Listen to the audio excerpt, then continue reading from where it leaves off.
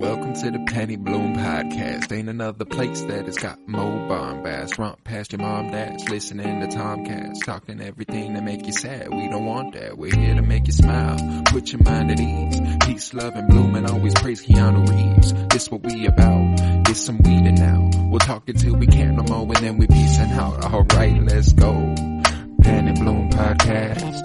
It's the Penny Bloom Podcast. Penny Bloom Podcast. It's the Penny Bloom Podcast. Penny Bloom Podcast. Penny Bloom Podcast. Hello, everybody, and welcome in to the Penny Bloom Podcast. Today, we continue our top 100 favorite movies ever. This is part 7, the 30s, 30 through 39. It's heating up. It's all good. It's all our favorites, you know. I like a lot more than 100 movies. I love every single movie on this list. But we're getting to the tippity-toppity top of it all. And I'm Colton Robertson. I'm joined by Joseph George. What's up, homie? Oh, what up, what up? Always a pleasure to be here. Oh, and it is always a pleasure to have you. As I said, top 100 favorite movies ever. If this is your first time joining us on this project, and in general, shout out to you. Thank you for joining us. I would recommend going back and listening to the first 6 parts of this project. You know, get the full list. Why not get the full list? But you know, to each their own. If that's not something you're going to do, all the power to you. We just want to let you know that this is top 100 favorites. It's subjective. Film is a subjective medium. And we decided to treat it as such. Neither me or Joe are equipped to tell you the top 100 best movies of all time, as I don't think anyone properly is. You're always going to be slanted by your taste, and I think why not lean all the way into that, and let's just hit the ground fucking running. Do you have any honorable mentions? Any first watches? Anything that happened between this week, last week, and this week that you know kind of reframed stuff for you? For me, it was some rewatches, actually. No new first watches, but rewatches of films that have still yet to be named that made sure. I mean, I'm like, solidified their place in the list. Yeah. For me. No, I get you. I've had a few. Trying to recall if I would have mentioned this one last week. I don't think I would have. Watch a lot of movies, so I'm like, I don't know exactly when. I watched the movie Black Narcissus. Does that sound familiar? Did I mention that at all? No, I have not heard of that one yet. That is, it was released in 1947. It is directed by Pressburger and Powell, who also did A Matter of Life and Death, which was earlier on my list. It was Technicolor dream sort of thing, and Black Narcissus is one of the best looking movies of all time. It did not disappoint. I don't know if it would have breached my top 100, but it earned a spot in like the theoretical favorite movies ever sort of deal. Okay. Some others I did rewatch a couple that were going to be this week and are no longer this week. But I also rewatched some that were this week and stayed this week. So it kind of it some of them just earned that climb up. I also, for the first time, I rewatched Fight Club for the first time in almost a decade. Yeah. Almost certainly would have made the top 100. Ocean's 11, that was a first watch. Probably would have made the top 100. I've dug into some Fincher with that Fight Club rewatch, you know. Gone Girl, 1,000% would have made the top 100 here. I loved that movie. No Country for Old Men would have made my top 100. That's a Coen Brothers movie. That is a good one. Yeah, that would have made my top 100. Carol, 2015, directed by Todd Haynes, who actually has a movie coming out in December on Netflix called May December. It's got Cate Blanchett and Rooney Mara as a couple of women out of just a bit ahead of their time. 1950s. They want each other. They have each other. It affects other aspects of life. Oh, your morals are all wackety-doo. You like women and you are a woman. You know, like a very good movie, though. Carol, strongly recommend. And then the last one that I watched earlier today, or finished earlier today, The Master, which was directed by Paul Thomas Anderson. It stars It stars Philip Seymour Hoffman, Joaquin Phoenix, and Amy Adams. That was a bizarre one, and one that I highly recommend. So a bunch of first watches, bunch of stuff that I'm very happy with. But they would have made the list, but we're in too deep now, buddy. Can't go Yeah, we are. accent anything else. This is definitely a living document, and it's just solidified just because we made it at a time and we decided we need to do this top 100. You know, at some point we need to get it down on paper because it will change, and eventually it does, and it'll keep changing, man. Yeah. It'll keep changing, and we'll revisit this topic eventually. Shit, I'd be willing to bet we could revisit this topic in literally 1 year and it'd be different. But we're gonna give it a little more time to breathe than that, I think. But if you want to take us on in with your 39, I'm ready for you. All right.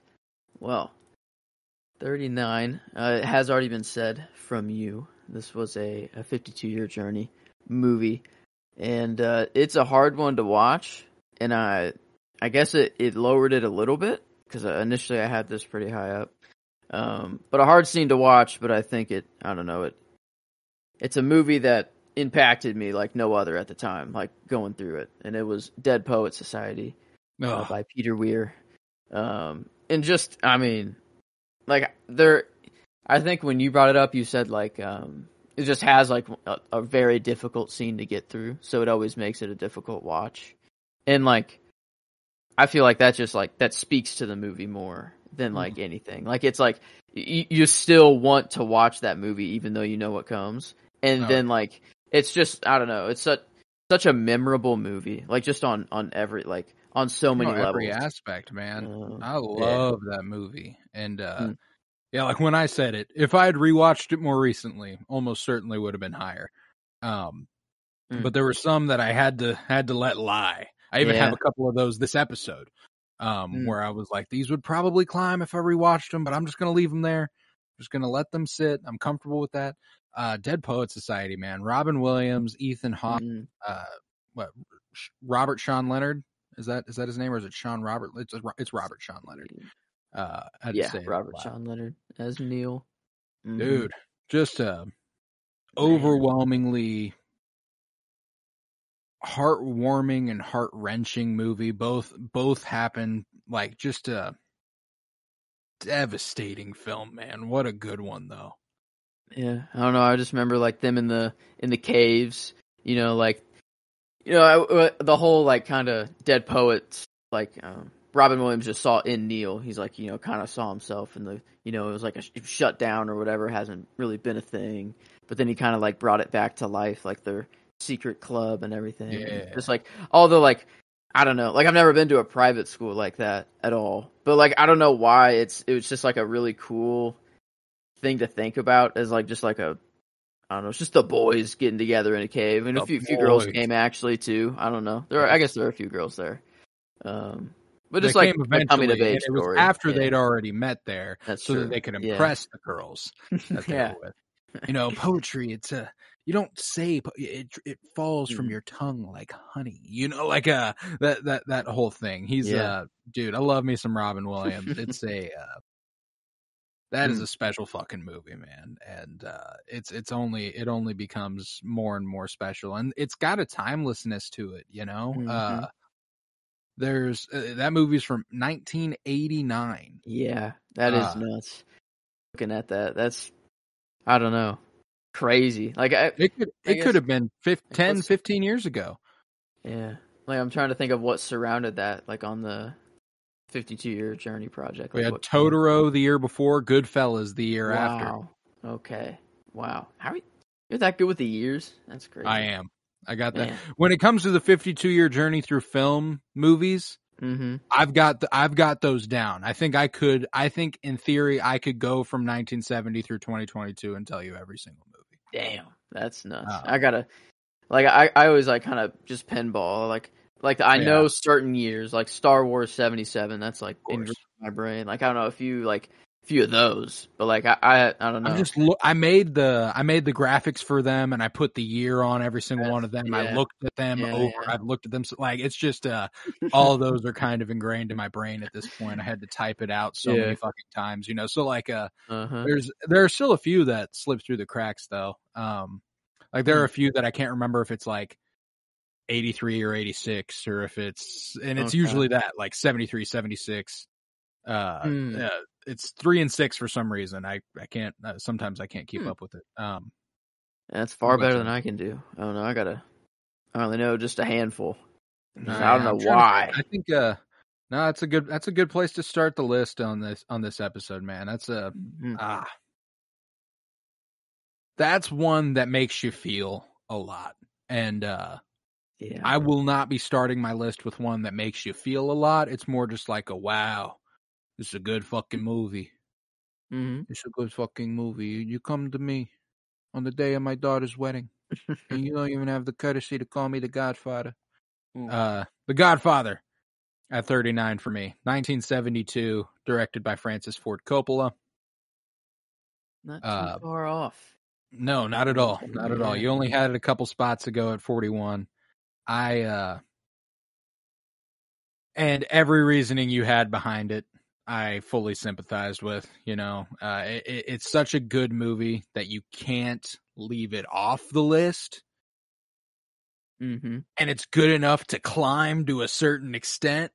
But when it comes to that feeling, I don't get that. Like, I don't get hardly any feeling watching that movie besides just kind of awe, you know, at the performances, at the photography.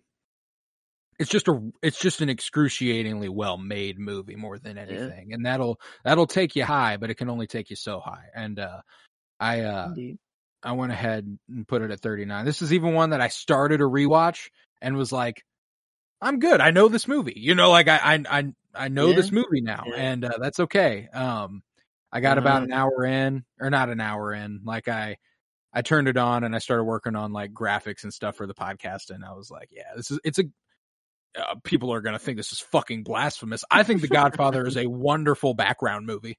It's got it's a wonderful aesthetic. I think once you've seen it, you got it. You know. And like I said, Marlon Brando, the performances in that movie are fucking brilliant. Al Pacino is so goddamn good. This will not be my only Al Pacino movie of the episode either, by the way. Okay. Wow.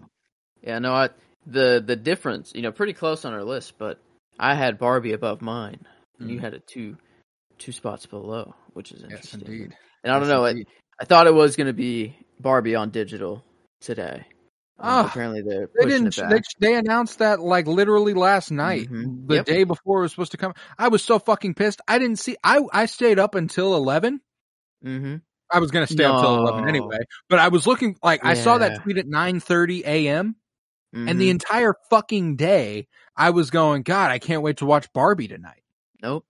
Gotta wait. You know, they're putting that IMAX. You know, they're doing another IMAX release, so I'll probably go ahead and see it. IMAX.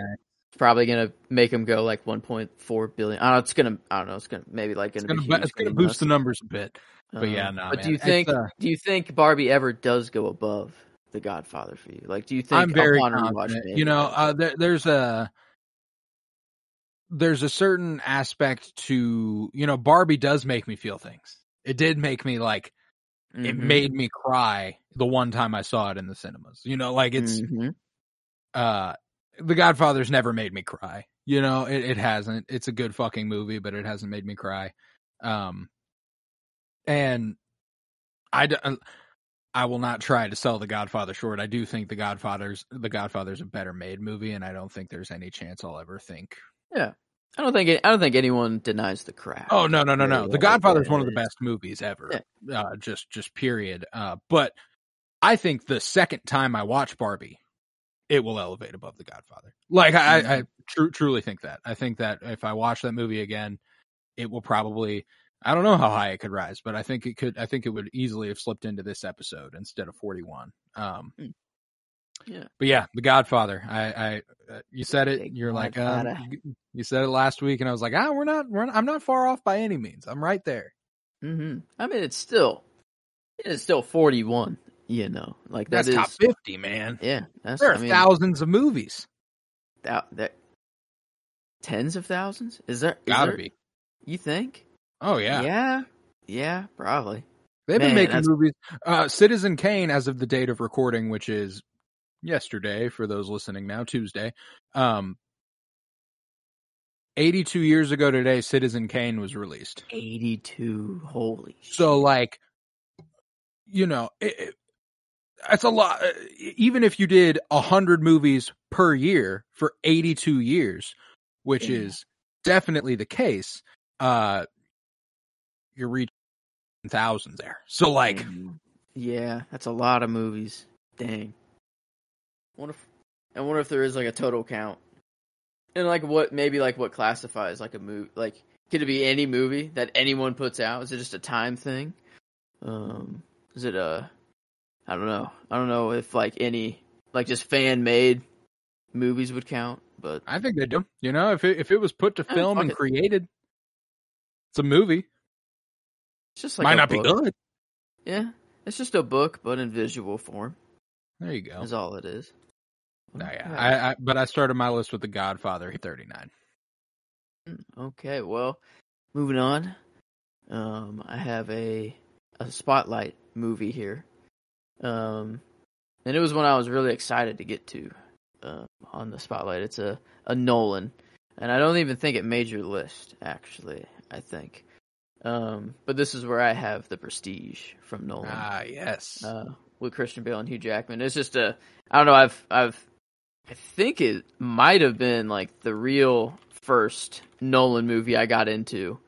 I mean, it did come out in like 2006. I don't know like when the first time I watched it was, but like I was super into magic at the time, like just card tricks and like watching magicians on YouTube and stuff and how it was all done. So that was like a ticker. I was super obsessed with Nikola Tesla, and just having him be like David Bowie in the movie is just like badass. Awesome. And then it's just like, I think at the time, I don't know, I feel like I knew Christian Bale was Batman though, for some reason. So I don't know. I don't know if that's conflicting thoughts or I don't know. But I don't know. I just remember being like really taken away with this movie, and I don't know. I like Nolan. I've become much a fan of him after doing the Spotlight. And I don't know. This one was just one that I was pre-exposed to, well in like just beforehand, and I just got a lot of watches of it, and I don't know. I love the back and the plot twists just keep unraveling and keep going bigger and bigger, and fuck yeah! Is this your second Nolan of 5? I'm assuming. Think I did. I've said Dunkirk. I remember. Yeah. I know that. I think that's the only one I've said so far. I think so too. Because I've got three more that I'm surefire are above The Prestige on your list. Yeah. I've got two. I've got 2 more, and they are both above where you have The Prestige on this list. And I know you like one more movie a bit more than I did. There are indeed 3. One a little closer, and then 2 that shoot quite a way up. But this I don't know. Nolan's kind of very spread out for me, I guess, because I had Dunkirk down at like, let's see, it was a while back. Yeah, there's some more movies. I thought it was there. It wasn't. Am I missing? Oh, there it is. 58. Actually. Yeah, a couple episodes back. So, yeah, okay. Man, that's great. Yeah, that is 2 episodes ago. Yeah, upper half, so, but, yeah, no. Won't hear another Nolan until next episode, midway through. But, yeah, only Nolan of this episode for me. We got some other big name directors as well. So, I don't know, this one is all over the place, that's for sure. I dig it. Yeah, I'm on to a pretty big name director with my next one. I've already said 4 of his movies, and this will be my 5th, and I will still have 4 more after that. Damn. Yeah, Spielberg, Steven Spielberg. Love He's got it like that. Spielberg. He does, man. He's got 9 movies in my top 100, and this is the 5th. Top five Spielberg. This is where I have 1993's Jurassic Park. Okay. Another one that's just certified, just a fucking classic. And there is no goddamn doubt about it. Sam Neill and Laura Dern are electric in this movie. Just absolutely love them. Wayne Knight has a role that is absolutely hilarious. Love the way he dies in this movie. He's the he's the shaving cream guy. Oh, I know him from Seinfeld. He was actually a recurring character in Seinfeld. Yeah. Newman. Yeah, he does go pretty funny, huh? Yeah, it is a little funny. Can't find his glasses, and glasses. then Velociraptor gets his ass. Mm-hmm. Or maybe not even a Velociraptor, some little fucking dinosaur that just kind of picks his shit apart. No, man, this is another one that's just it's a spectacle to behold, kind of. It's a brilliant movie in every technical aspect you can possibly think of. And as far as action and adventure is concerned, you're not getting better. Bottom line, you're not. There's not a lot of bad things to say about Jurassic Park. No, I can't think of a one. The only thing that keeps it this low is it's another one that doesn't evoke those emotions out of me. It doesn't make me feel. It doesn't make me feel like I mean, I'm happy. At the end of the movie when they make it out, I'm like, yeah, pretty adventurous. Yeah. There's a sense of adventure there at first, but nothing. To it. Yeah, nothing ever like to it. Super crazy. Yeah, I mean, just iconic though, like an iconic film. Jeff Goldblum is potentially my favorite. Yeah, potentially my favorite character ever in that movie. Dr. Ian Malcolm. Awesome. Dude, he's wonderful in that. What you call discovery, I call the rape of the natural world. And I mean, like, he delivers that line that I come back to, I don't know, all the fucking time. You spent so much time contemplating whether or not you didn't think about whether or not you should. Yeah. And that's just such a fundamental idea to me now. And while I think I'd had the thought to have it so concisely put by Jeff fucking Goldblum in an extremely exciting movie, hell yeah, it's going to stick with me. Oh, yeah. I love Jurassic Park, man. Had to have it on here. We'll get a double. Oh, it'll come up again this episode. Oh yeah, I thought it might. Talk about it some more. I guess a little bit. But yeah, no, it is. I guess we'll come back to it when we get there. But for 37, I'll reserve some thoughts then. There, I got another classic here though, and I think it's probably higher up on yours. I just haven't dove. Yeah, I knew I was wrong both times. There you go. I haven't dove into this franchise hard enough, and I need to. And I can already tell as I dive further, it will grow. But I have a Spielberg as well, and it's Raiders of the Lost Ark right here, 1981. And Spielberg is getting some love in this episode. Yeah, oh yeah, he is. And I mean, this is kind of, I don't know. Now I'm like, after talking about Jurassic Park, I guess I don't know. I think Jurassic Park it's just like kind of standalone. I don't know. It's very standalone. It's just a very happy movie. I'm thinking about like why it's above. To it also. Yeah, but like with Raiders, I'm having way more of a fun time watching Raiders though. Like that's just a blast, and like it makes me want to be like an archaeologist. Like it seems like every archaeologist could just do this, if they're cool enough and badass enough. I don't know. It's like this is like the peak of archaeology if you just reach Indiana Jones level. Yeah, I'm sure every archaeologist would tell you that. Yeah, I mean that's probably all of their role models. I mean, how could it not be? Like how could you not want to be Indiana Jones? But yeah, I don't know. Now that I don't know, after talking Jurassic Park, I don't know. It is interesting now that I kind of put it above. You put Jurassic Park above Raiders. I have Raiders much higher on my list. I've never been shy about it being one of my favorite movies of all time. It's as opposed to Jurassic Park, this is one that puts a smile on my face ear to ear pretty much the entire time I'm watching it. Which is the other criteria. It either has to make me sob or it has to make me happier than I've ever been, or both. And both is the best. That's the best option. Man, he has so many good hero moments too. That is so brilliant. And good. He kind of breaks the mold for what a typical action star of the time was, he's intelligent. He's a professor of archaeology, not just an archaeologist, but he teaches archaeology. He's sexy, which always helps. It's probably the finest Harrison Ford has ever looked. And then on top of that, he's like, he cares, he cares about human life. He's fighting fascists. It's not just like, well, I got to get out of this situation alive and I'm going to kill anybody I can to do it. Nah, he's going to kill anybody he can, but anybody he can is Nazis, and that's dope. Can always get behind that. I love killing Nazis. That's the shit, man.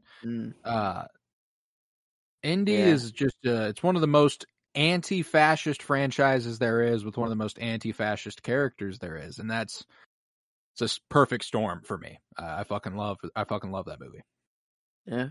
And I don't know, now that I'm thinking about it, it feels kind of wrong to have it, this low, but, that's that's why the thing. We'll revisit this topic. Yeah, it's just a whole, every movie's so different. It's so hard, hard to compare. And why did it go down this far before? I guess, I don't know. Some stuff just falls. That's just how it goes, I completely get you.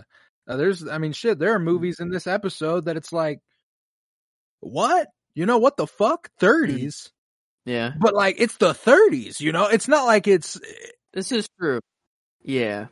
It is the 30s. These are all movies. We're there's getting not into your true... There's this thing that you throw at movies throughout your life, unless you do a project dedicated to it like this, where you go, oh, that's like a top 10 favorite movie of all time. You've said that about probably 40 movies. You know what I'm saying? It's almost a guarantee. It's got to be a top 10 favorite movie. I've said that about an ungodly amount of movies, and actually quantifying it makes it clear that, oh, it's not top 10, but that's how I feel about it. I feel like it could be, and that's what matters.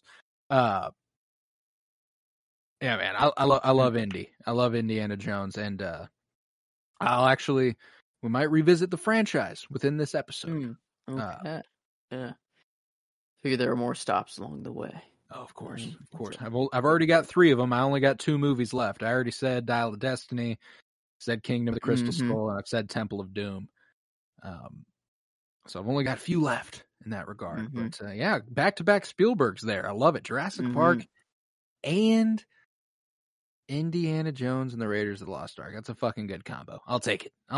I'm heading over to another iconic director. Nolan, Coppola, Nolan, Spielberg, coming to Scorsese with the next Martin Scorsese.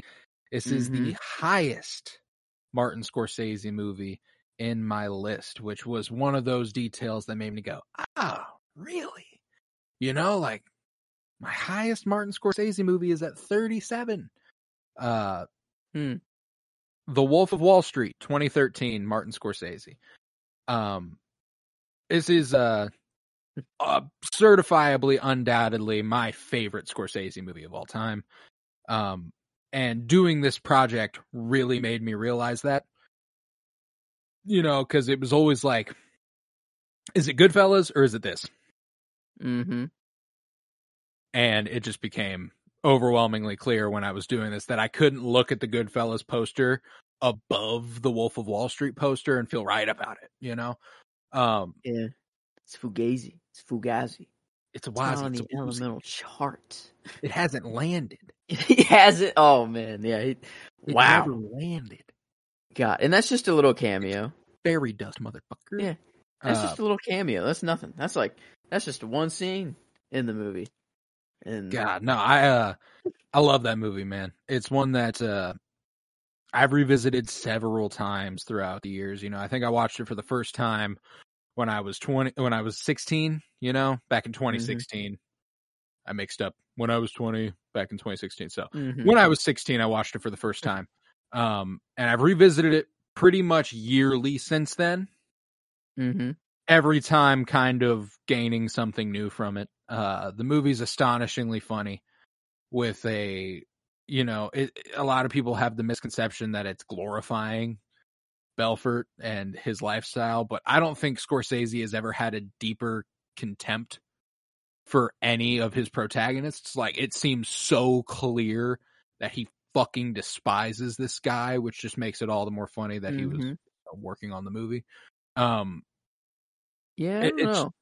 It's just like there's a weird sense of like people idolizing like the main character of a movie, like kind of like missing the whole point sort of thing. Oh yeah. And, like I get that a lot with like Patrick Bateman, like with American Psycho. Like people like go crazy for him and it's like, oh well, he's also like a serial killer. And you have that movie on your list? He's insane. No, I don't. I don't either. I did want to drop a little tidbit about it while we're on it though. I think I've said this before, but the way Christian Bale played that role, the kind of energy he wanted to get across, he decided he was going to play it like he was Tom Cruise. Wow. He wanted to put off this like alpha male confident exterior, but like you look at his eyes and there's just nothing there. It's just a pit. There's nothing in that man. Like there's I guess if you want to look at some things, like how clean his apartment was, it was like music. He had a pretty cool music that's the setup. Thing, is that you can say, or whatever. Again, you bring it back to Belfort, and you kind of get the same thing. This man knew how to fucking party. He knew how to have a good time. It was just life ruining fun. That's like the kind of shit he was up to. And not just his life ruining fun, other people's lives ruining fun. And that's when you start to go, oh, well, this guy's a massive piece of shit. He's despicable in almost every single way you can be. Kind of crazy he got away with that for so long. Like, I mean, that's kind of nuts. Like, it's insane. Like that's not made up. That's not like all fiction. I mean, some of it's dramatized, like for the movie, but like the core of what they were doing, like it's insane how much money that dude. Drugs every day to sedate the entire island of Manhattan. Yeah, I don't know how that dude's still like breathing. Honestly, he's still alive and he's not in prison. He's like I mean, dude's winning. Like if he wakes up another day, I guess. Insane. But it's one of my favorite Leo roles. It's not going to be my highest Leo movie. I think I have two more, maybe more than that. I have two Leo movies higher than it. It won't even be my last Margot Robbie movie. Margot Robbie, this is her like breakout, rise to stardom. She became a movie star off of this, and it's Jonah Hill's best work, far and away. Oh, definitely. Man, he's so good in this. Yeah. And I think you could make the argument that it might be Leo's best work too. Like the role that he is putting on, he is doing it incredibly well. It's the most like non-Leo that you see him kind of. Oh, like dude. Like yeah, like I don't know, he really does.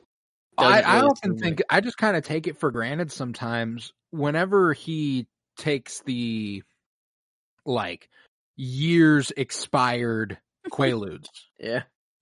And then it kicks in, and then he starts like drooling and like sweating, and he's like a mess. That's I would think on set they drugged that man and said, "Go ahead, let's film this shit." Like that's pretty incredible, like the show he's putting on there. It's not easy, and like that's just. And Margot Robbie, she deserved a nomination at least for this role. She was brilliant in it. Love Kristen Milioti. I'm always going to give Kristen Milioti some love. She's a Teresa Petrello. She got her moment. Oh yeah, finding him in the back of the limo with Margot Robbie, and You cheated on me. And he's like, it was the saddest I've ever been. I moved her out of the apartment, filed for divorce, and Naomi moved in 3 days later. That's Yeah. just what a fucking piece of shit, man. No bueno. Like I said, I adore this movie, and this is another one that if I let this one sit, I did not rewatch this one so that it would not climb up the list, because it almost certainly would have had I revisited it prior to this episode. I love this movie. But yeah, Wolf of Wall Street, highest Scorsese movie, not the highest Leo or Margot Robbie movie, but definitely the highest Scorsese movie, and I love it. I love that movie, man. I got a Margot movie higher. Trying to see if I have any Scorsese. I don't think I do have any of him left. Because this didn't make it for me, but it probably should. I mean, like, it wouldn't be up here for me. I think it's hilarious. Like, I like the movie, that's for sure. But I don't know where I'd put it on my list personally. Yeah, I think more than anything, it's like the length of a relationship I've had with this movie. Like I've been watching it like for 7 years now, and just the way that my perception of it has kind of evolved is really. I remember the first time I watched it very vividly. Like it was like summer 16, baby. Iconic shit happened that summer, man. I mean, that's a goated year. That's a goated year. But like I was up at like 2 a.m. and I was like, why not watch a 3-hour movie right this fucking second? Fuck it. Yeah. And I stayed up till 5 a.m., watched Wolf of Wall Street front to back. No better time to watch it, by the way, than when you're deliriously tired. Very funny. Yeah. Very fun movie. I don't know. I feel like it should. Because it was a movie that, like, you feel like at the time, like, I don't know. I feel like my younger self would have idolized Jordan Belfort a little bit. You'd have been like, oh shit, let's get that money. Let's party. And but, to a degree, the thing that always, like, what I do appreciate about that movie is that they show how every other aspect is so undeniably terrible that you kind of have to, like, whenever he tries to kidnap his child and punches Naomi in the stomach, and he's high as fuck off those Quaaludes and then cocaine, and then takes the baby or the child and drives through the garage door and slams the car into a brick wall. And you kind of go, okay, well, this man's, no matter what fun he might have had, this is fucking awful. There's a line, and he's definitely crossed it. Oh, by like a lot, by like a mile. One of my favorite moments in that movie is when Jonah Hill, Donnie Azoff, is taken over Stratton Oakmont, and he's like, Jordan's on house arrest, and he's like, he comes and visits him. He's got the ankle monitor on, and he's like, what, how you doing, man? And he's like, bored as shit, having a terrible time. And, we got this to pay. We can't afford the house anymore. And he's like, don't worry about it. Donnie's like, I got you. I'm making a gobsmack amount of money. I got you. And he's like, what are you drinking there? He's like, it's non-alcoholic beer. And he's like, how you liking being sober? He goes, it's fucking awful.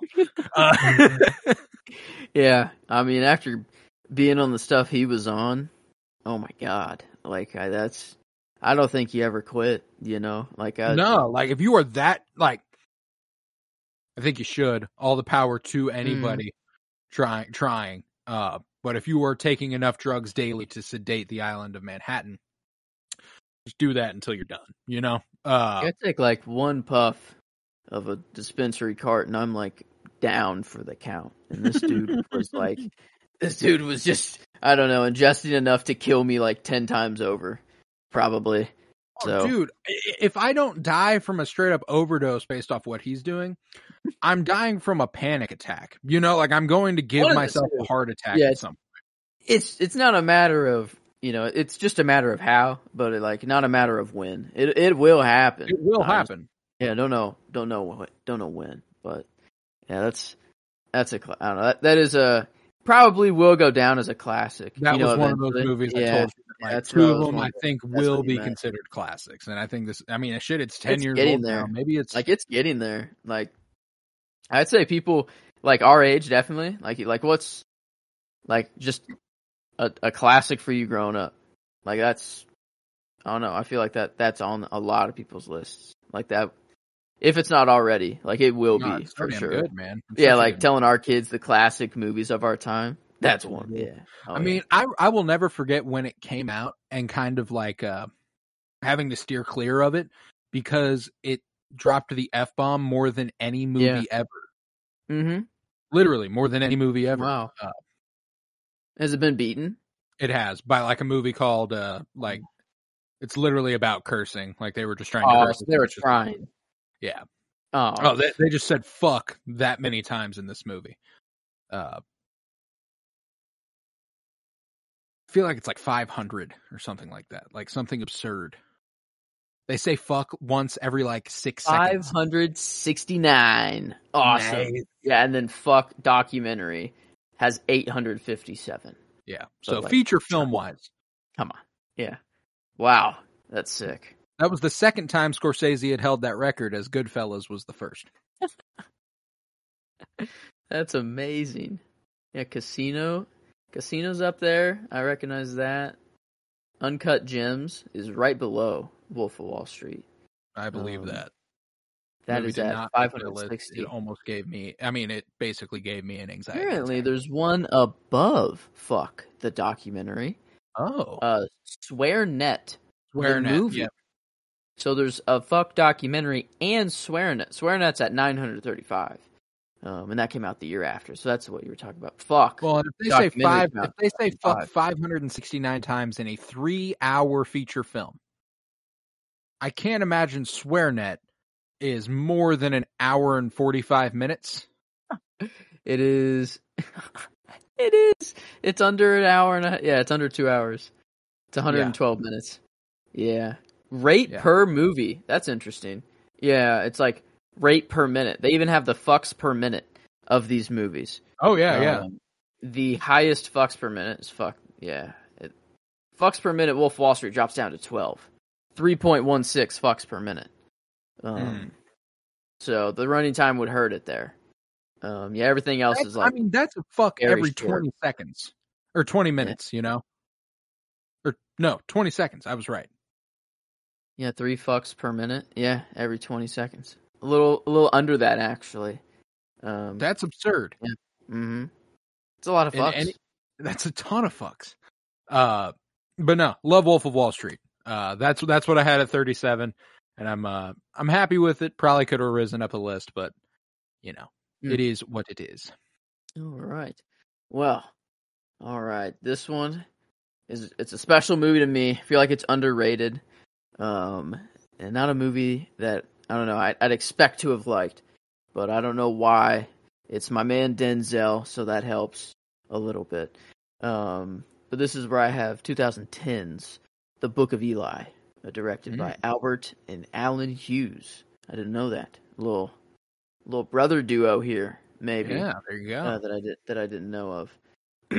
But this, I don't know. It's a religious story at heart, but not really at the beginning. It's more of like nuclear fallout, sort of, and like what the world would be like after like such a thing. And you got Denzel. He's the main character. Amazing. You got Mila Kunis as kind of a little side character, but Gary Oldman, the performance he puts on here is actually nuts. I think he's the one that won like an award for this, and Denzel didn't. I think. Yeah, Denzel was nominated. Oh, that's okay. Well, nothing, I guess, big Academy, but yeah, I don't know. I feel like the movie's just a little underrated though. And if I don't know, it's not very. It gets pretty religious at the end, like I don't know, just like straight up the Bible and stuff and whatever. But I don't know. It's kind of like this, just old disgruntled hero passing through a town, and at first he's just wanting to to charge his iPod, gather a few things, and leave. He's headed west. That's all he knows, you know. Right. And whatever. And he sees the town is not doing too. I don't know. It's just kind of like Yojimbo a little bit. Not really. Yeah. You know. I don't know. Just kind of like the hero that doesn't want to be a hero. Yeah. Coming into the town, and then it just helps that Denzel's an absolute badass and maybe blind the whole time too, which is like kind of up in the air. It's He's like Ghost Rider rolling into San Venganza, huh? Yeah, I mean, dude is nice with the weapons, like in the guns and stuff, but he's got a machete too, and it's like I don't know, he's very resourceful. He's a very resourceful man. And I don't know, I just think the concept of the story is really cool. This like post, like it I think he gets into it. Like he's like, yeah, like nuclear war. Like I remember. Yeah, I was like he remembered a time before. Mila yeah, Kunis I've never watched this movie. Obviously, I've heard of it a whole bunch over the course of the last 13 years, but more in the last couple years because of you. It's still one that I have not made it around to, but yeah, it was always one that struck me as intriguing. Like just the title, The Book of Eli. That's cool. Yeah. I don't know. I'm in. It's got a lot of different like just things thrown into one. Post-apocalyptic sort of lifestyle. Fahrenheit 451 a little bit in there. Bunch of really cool like storylines that all kind of converge eventually, and the ending is very satisfying. That's for sure. And like it kind of leads you even on like, oh, maybe there's gonna be another movie, and who knows? Maybe they do come back to this with Mila Kunis. I mean, they just did Equalizer 3, man. That's true. Yeah, I know, it's kind of like Denzel's just a badass in the Hollywood multiverse. He just doesn't really seem to ever have a role where he's not. But this one is very nice in that regard. That's for sure. He's probably the most capable man on the planet, honestly. Okay. Like there's not many people left, but out of all, like he's the most capable. Yeah. You motherfuckers. It's King Kong ain't got shit on me. Yeah, definitely not that type of Denzel. He's humble about it here. Yeah. He's like he doesn't like talk any shit really at all. It's just all what he can do. Like his actions speak for him. You know, he doesn't need any of that. But pimp shit. Yeah. Oh yeah. No. I like Denzel, man. That's a good. I was wondering when it was going to come around because I knew you loved that movie, and the more it kept climbing, the more I was like, oh man, watch the shit out of that movie. It's like it's not really comfortable at all whatsoever. Like, but it somehow is a comfort movie for me. Like like I said, you have a long history with a movie that you keep coming back to, and it becomes special to you, even if it's not particularly emotional or if it's not particularly happy. Like if you've watched it for a long time, eventually you start to go, man, I love this movie. It's a good one.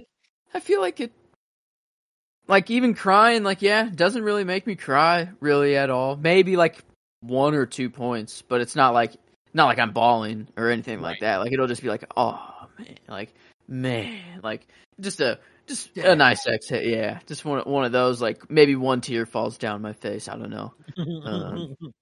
Just a good story though, and just shot kind of cool. Like it's visually cool. Gary Oldman puts on a hell of a performance too. I love Gary Oldman, man. He's good. He's a good actor. So good. He got some range. And he plays a piece of shit in this one, but it's a good piece of shit. Good piece of shit performance.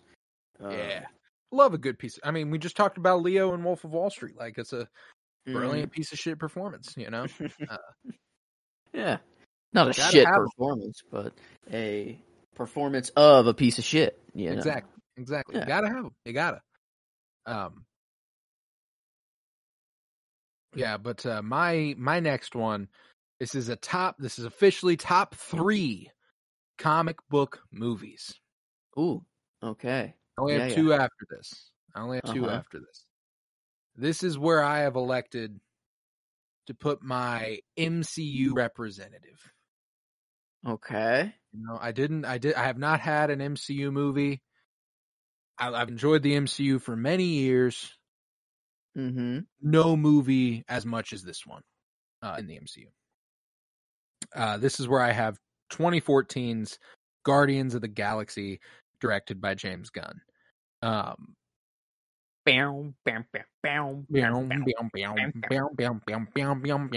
Hey, What does this movie not have, man? I mean, dude, this one does make me cry. This one does make me smile ear to ear. You know, like, it is so fucking good. It makes me so fucking happy. This is a comfort movie to the max. oh yeah, Everything I love about superhero movies, this movie has it, and it does it better than most ever have. You know, like, it's just everything you want out of. I remember I saw it in I saw it in the movie theater when I was 14. And absolutely adored it from the first time I saw it. There was just like I'd never heard of the Guardians, as nobody really had. You know, they were not a popular team.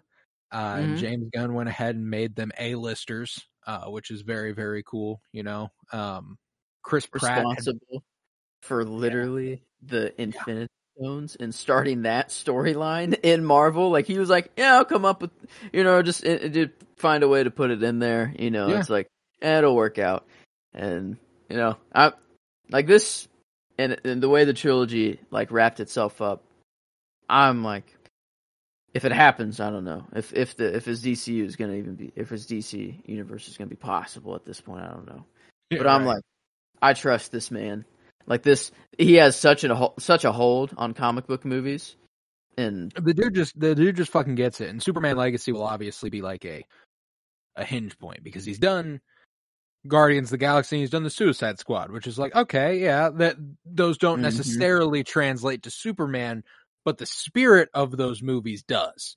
You know what I'm saying? He works really well with groups. It will be interesting to see like a single character. Well, and that's the thing is, are we finally going to get a Superman movie where Lois is as important to the story as Clark is, or Jimmy Olsen, or the supporting cast around Superman? Are we finally going to get one of those? Okay. Which I would love if that happened. Yeah, because I mean, that's what does so well is it's all the supporting roles that are the best. Like, every character has something. Like, I don't know, there's some relationship between every character. Like, it's a web, you know, like, it's not just relationships better than most comic book movie writers and directors do. And this movie is a peak example of that. Like, you spawn this romance of Star-Lord and Gamora, and you're immediately in. You know, like, it does not take long for you to. Rocket and Groot are a beautiful friendship. The begrudging friendship of everybody together. You know, like, it's just I love this movie, and it's one that I will never stop loving. Just a very, very special movie to me, and I'll love it until the end of time. It is far and away my favorite MCU. So went ahead and it's my MCU representative, but no other MCU movie would have come this high. You know what I'm saying? Like, this is the belle of the ball.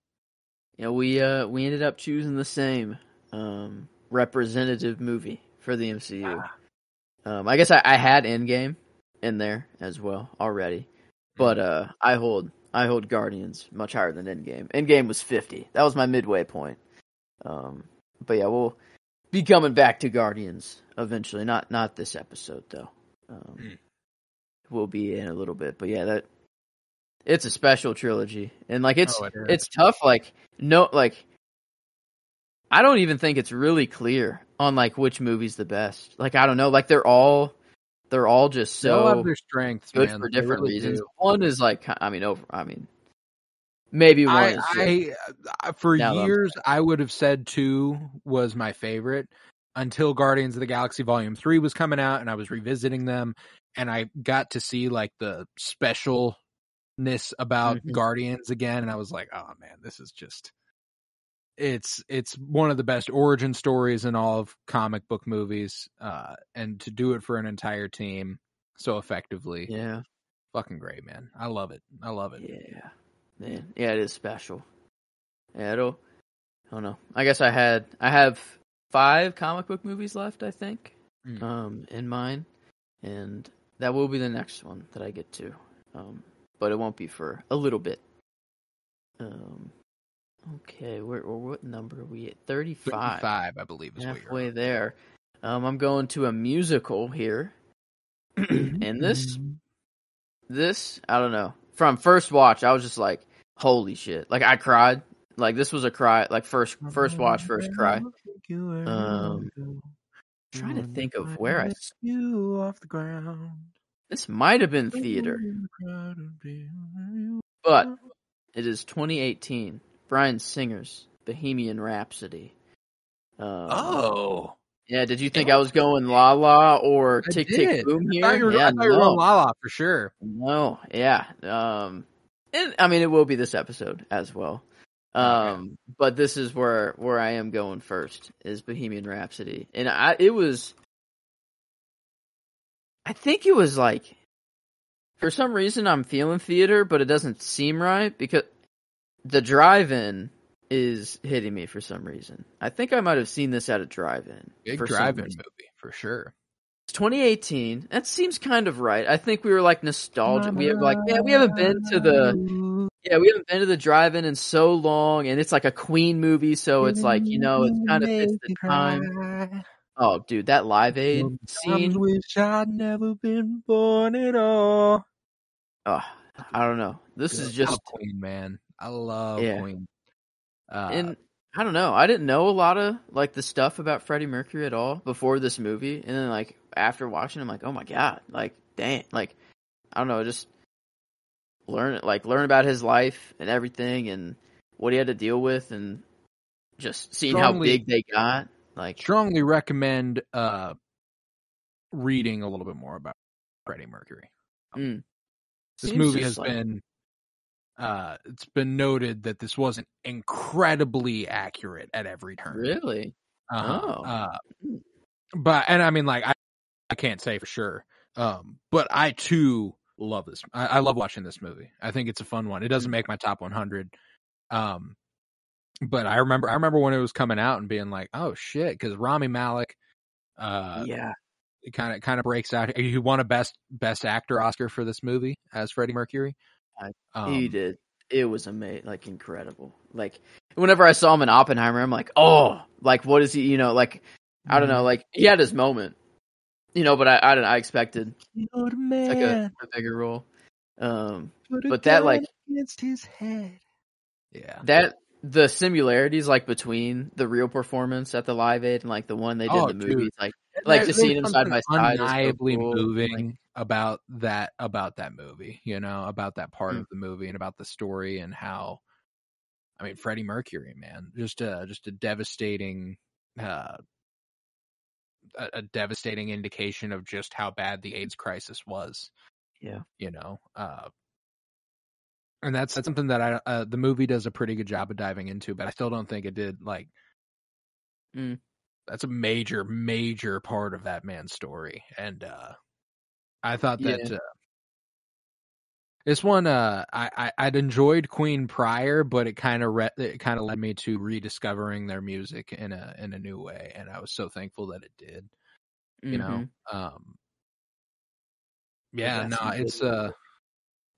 might have won the worst Oscar ever. The worst Oscar ever? It won editing at the Oscars. This movie is horrendously edited. Like it's objectively terribly put together editing wise. There's a conversation where Peter Bush, Aidan Gillen, comes and sits down at their like table. It's like Catwoman editing. Oh no. And it's just them talking, and it's like, oh my god, what the fuck is going on here? But no, wow. This movie, I think it catches a bad rap. It's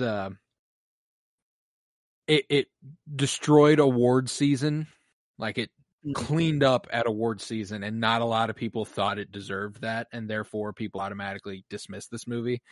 I disagree. I always have a good time when I watch this movie. I always cry when I watch this movie because Rami Malek is brilliant as Freddy, man. Just incredibly moving performance that he puts on, I think.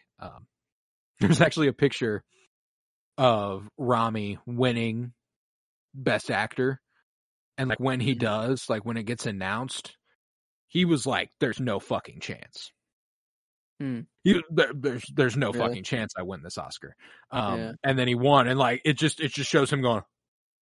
He's just got his like mouth open, like no fucking way, man. You know. So it's just. I wonder who he was up against. Gosh, would that? I think it. IMDb usually says if you click on the award, I think it goes right to it. Let's see. Because for editing, Black Klansman and Vice were up for it as well, and Best Editing. Those are the two that I recognize right away, at least. And then let's see, actor Bradley Cooper in A Star Is Born, Christian Bale in Vice, Willem Dafoe in At Eternity's Gate, and then Viggo Mortensen in The Green Book. And then The Green Book went on to win Best Picture that year, and nobody thought that was the right choice either. Wow. So it was just like a terrible year for the Academy, according to everyone. Wow. No, it's just I thoroughly enjoy that movie, man, and I think it's incredibly moving, and I think that's the most important thing most of the time, you know, regardless of how well a movie is made. If the story gets me there, it gets me there. You know, there's no denying it. And this one is one of those. Yeah, I don't know. The band splitting up and coming back together for that last performance, and like him like knowing like it's one of his last performances, you know, and then like all that like coming together at once. Live Aid, and it's like I'm just like, oh my god, the little volume turn up to make them the loudest out of like everyone there, like I don't know. There's just like little things that just slowly add up that are just like, oh man, what a moment! Like, just I don't know. It's really just the end of the movie that really does it. Oh, that's enough though, you know. Like, God, I'll always maintain. There was a question that me and Tavares contemplated early on in this podcast, and it was like, if you could have been there for any musical collaborations ever, like music being created, if you could have been a fly on the wall to watch it happen, what would you like? What song would you like to have seen created?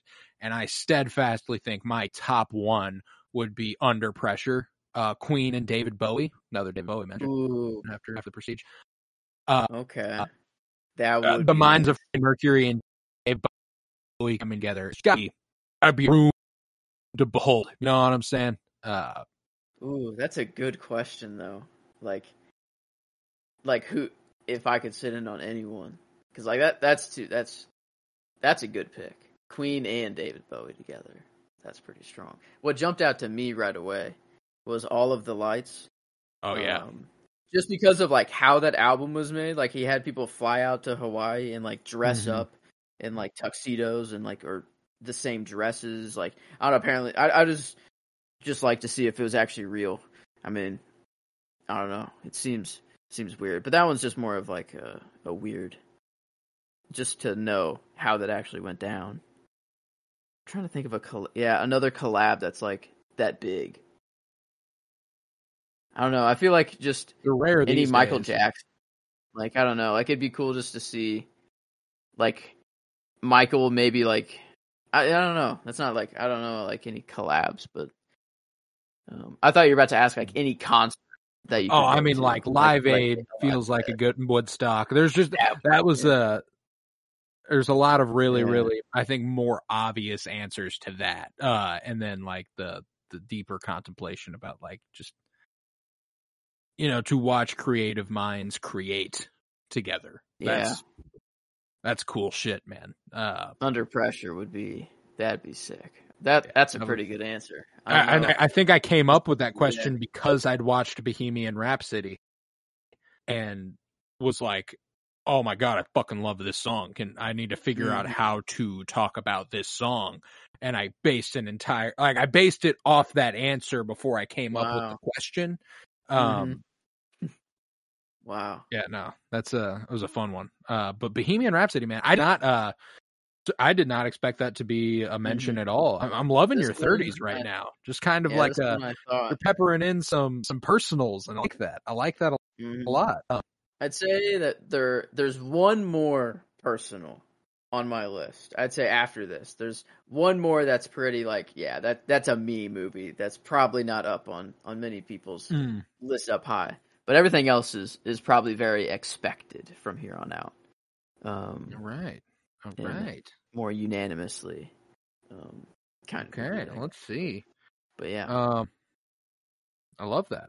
Yeah, no, I don't have a Bohemian Rhapsody in this episode. I don't think it's all.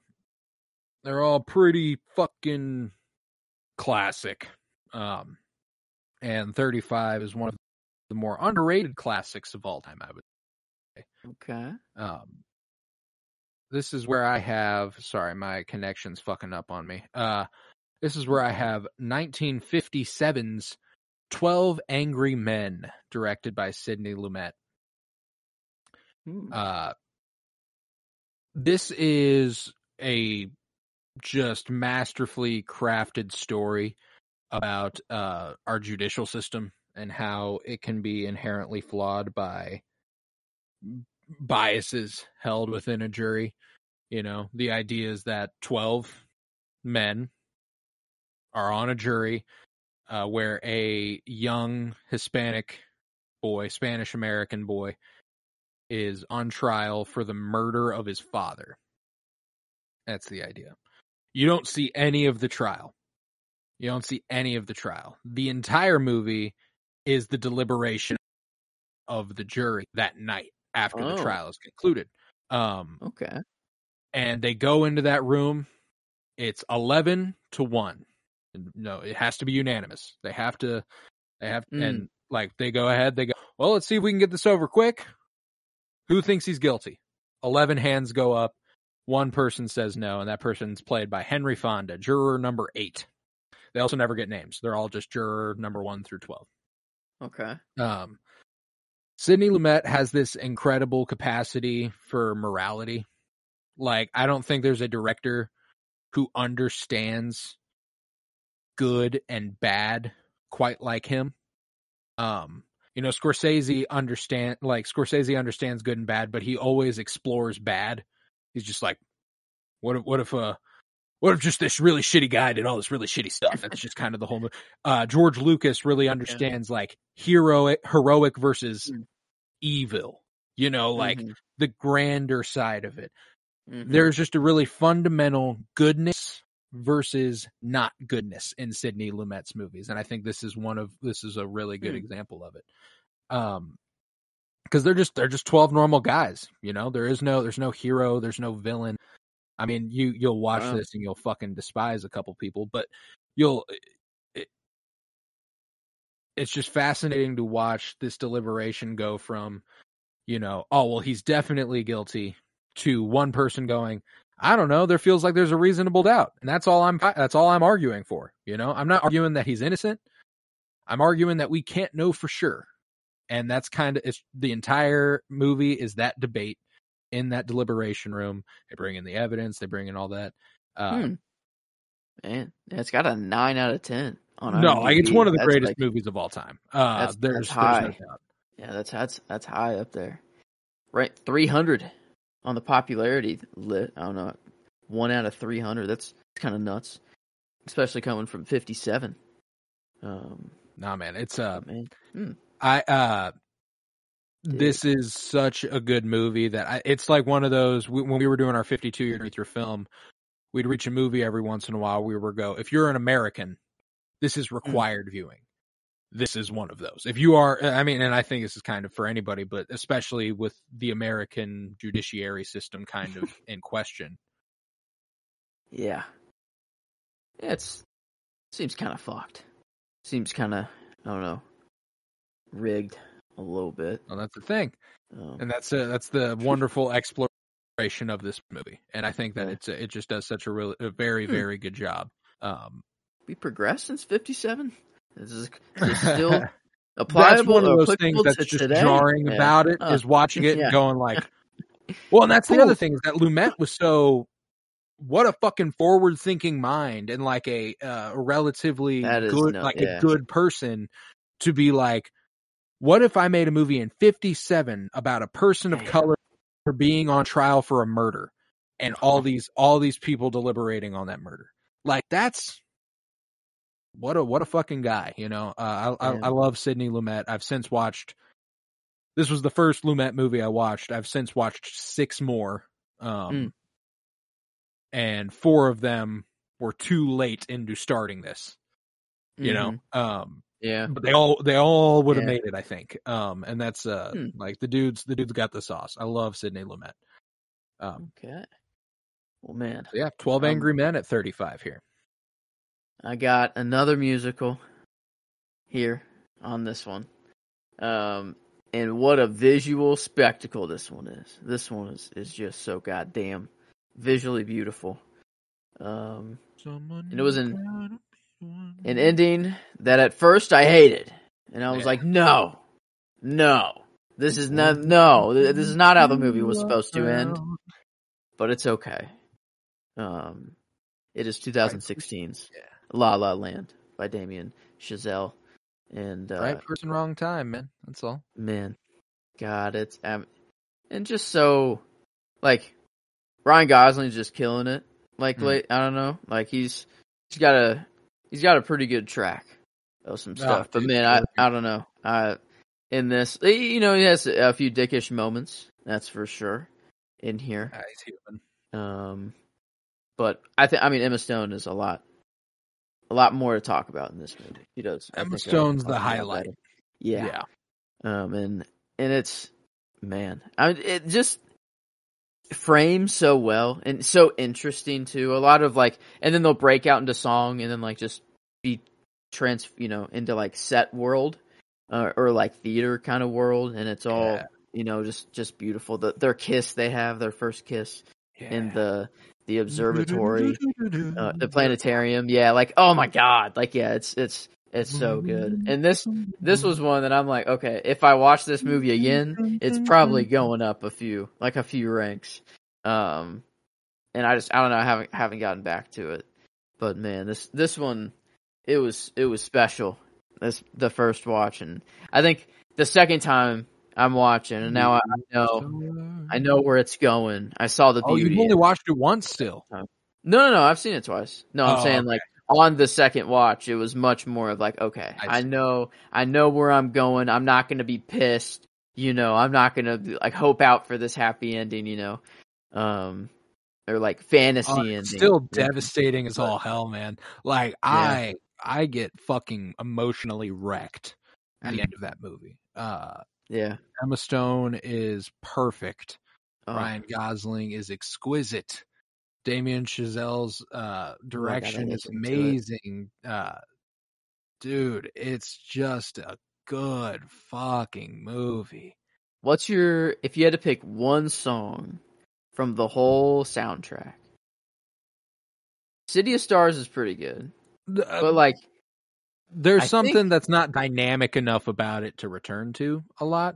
I go to their theme, I think, the most. Oh yeah, no, well, just me and Sebastian's theme, just the piano. I don't know. It's what I hear. When I think of this movie, that's what I hear. That's the first song that comes to my mind. Okay, that's fair. That's fair. I was thinking like what they perform, and I think it would be someone in the crowd. That was fun. Very beautiful. The 4 dresses, is that? Yeah. Okay, that's fair. And Another Day of Sun. You know, the very opening number that won her on the highway, the freeway in Los Angeles. Yep. Like, ooh, now that I'm okay. No, there's a lot of great moments. You know, John Legend's "We Can Start a Fire." Ba-da-da-dun, ba-da-da-dun, ba-da-da-dun, ba. Yeah, man, that shit's good. There's a lot audition. I think that's more of like the moment in the movie. You know, that's what's so funny is I don't even think like there's so many like exuberant numbers that just kind of feels like a scene where she happened to be singing, which is kind of funny. Ooh. Dude, hey, this is the second movie you've said in this episode that you will not be hearing from me for a couple weeks. Yeah. Okay. I figured. No, it'll get more than enough love later on, to be sure. Great. I mean, boom. I've only seen it just two times, but man, it's another one that I've had an extended relationship with. I think I watched it for the first time in 2018, and I remember, yeah, man, it was the movie that made me fall in love with musicals, which it will always make it special to me. I believe it was my first musical. Like, real deal. Yeah. I think so. Yeah, because like Hairspray would have been like if my first true, maybe Grease. Yeah, Hairspray and Grease, they're kind of universal. Grease, I was like super young. I barely remember Grease, even so to this day. Hairspray, and they're multiplying. Yeah, I know that. I thought that whoever the main guy was in Grease was the coolest dude in the world, though. At the time of watching, really, that's John Travolta. Yeah. It's Travolta. Oh, yeah. I had no. Yeah, see that's Grease is like it's just kind of a fever ancient dream. memory at this point. Yeah, it doesn't even feel real. But no, this would have been probably my first real musical here, and I was like, oh, I don't know why. I wasn't against them, but I just never really. There are too many people who are just like, I will not watch musicals, man. And I'm like, I wasn't one of them, but I was definitely less interested in a movie if it was a musical at one point in my life, you know? Yeah. Now, if you're like, for example, Joker 2 is going to be a musical with Joaquin Phoenix and Lady Gaga as Harley Quinn, people are like, wow, this is going to be a hot piece of garbage. I'm like, this has greatest comic book movie of all time. What are you talking about? Are you kidding me? Like, two absolute performers performing their ass off as Joker and Harley. Like, what is going to even happen? What does that even mean? Yeah, but I don't know. That makes me more excited. No, it's supposed to be. I'm very excited. But Damien Chazelle, man, this is not the. I mentioned Babylon earlier. Another movie of his that would have made the list if I rewatched it more recently. I've only watched it once, and it was a couple years ago. Whiplash, with Miles Teller and J.K. Simmons. It's a brilliant movie. Can't recommend it highly enough. I just haven't watched it in a couple years, and that's why it's not here. The Yellow movie. I saw Jake. Okay, I think I'm thinking of the right thing, but apparently it looks really yellow in a lot of scenes. Oh yeah, or something like that. And someone was like, "Here's what Whiplash looks like, not yellow," or something like that. And just it goes to show like how like important color grading or just I don't know. Feels like that's like kind of a director's vision of how they see it, sort of thing. Yeah. Like how it matters. Like the raw footage of a movie isn't really what you end up seeing. Yeah, at all. But anyway. I love Chazelle. I love Chazelle and La La Land, man. I love that movie. It's definitely my favorite of his. I still haven't seen First Man, which is surprising. That was on there. That was up there for him. It's Ryan Gosling as Neil Armstrong. Oh, yeah, like it's about the first man on the moon. Yeah. Oh shit! I gotta check that out. Exactly. I was like, I can't believe I haven't. And that's something I got to get around to. I automatically like that. Yeah, and I was like, I know you'll like that.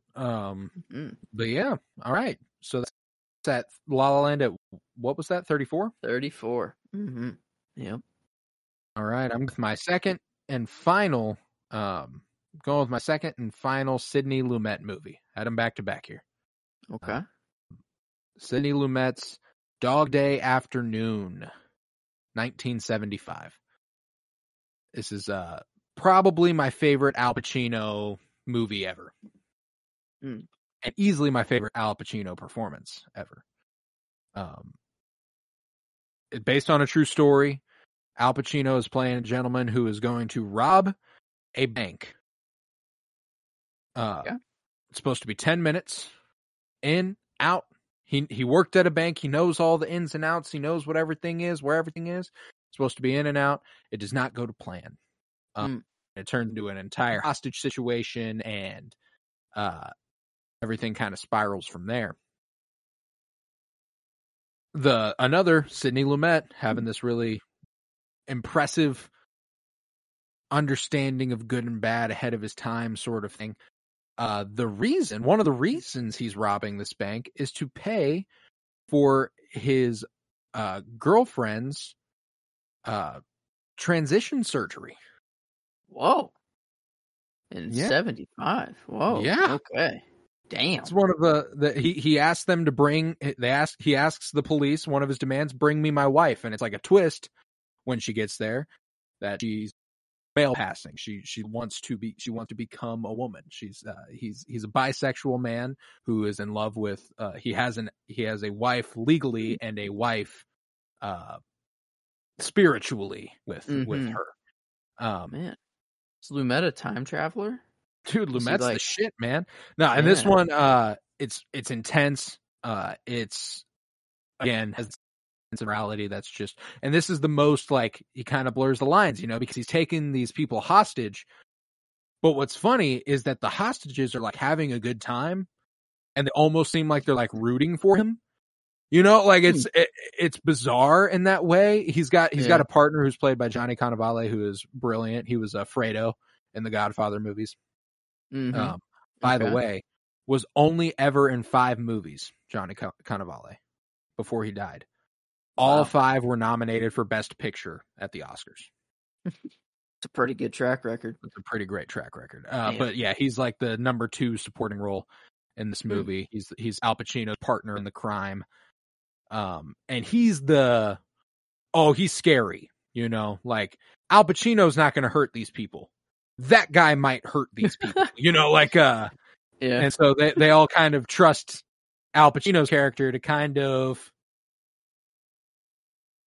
it's not their money, True.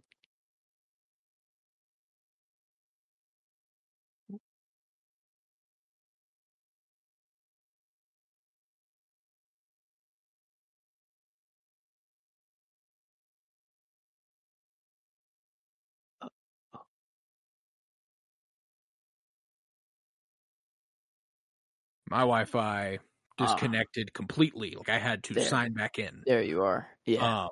Yeah. Back. Okay. So yeah, they're kind of just trusting Al Pacino to keep them alive, basically. Sal. And he was like, they were both veterans of the Vietnam War. So like he's teaching them how to do like the military like formations with like the guns. They like kick them up in the air and they twirl them and like the ROTC shit. He's like teaching the hostages how to do that. Okay. In that's between the worst hostage situation then. No, and that's what's hilarious about it is that like the people are like actively rooting for him to rob this bank. It's a fascinating and extremely good movie, and I cannot recommend it highly enough. Dog Day Afternoon, probably Al Pacino's best. Still my favorite Sidney Lumet, even though I've watched 4 more movies additionally. Maybe 5. He's just, Lumet's got it. He's got it down, and he's so damn good. So had to have it here. Dog Day Afternoon at 34. All right. Well, on to 33. We're going back to Spielberg, because this is where I have Jurassic Park from 93 myself. So not too far off at all. No. Let's see, only 1, 2, 3, 4, 5. Is that the first away. Within the same episode mention? Ooh. I think it might be. Might be, because even though Godfather and Barbie were close, they were, or Barbie would have been the same episode. Oh, yeah. They were one away. So Barbie, I guess. And then, yeah, that'd be it in the same episode. But yeah, we both got Jurassic Park here.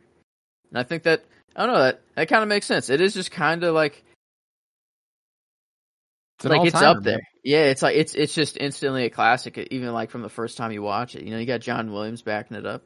It's like one of the most recognizable themes there is, like, in the world. Yeah, and like crazy how like the VFX and stuff like still hold up.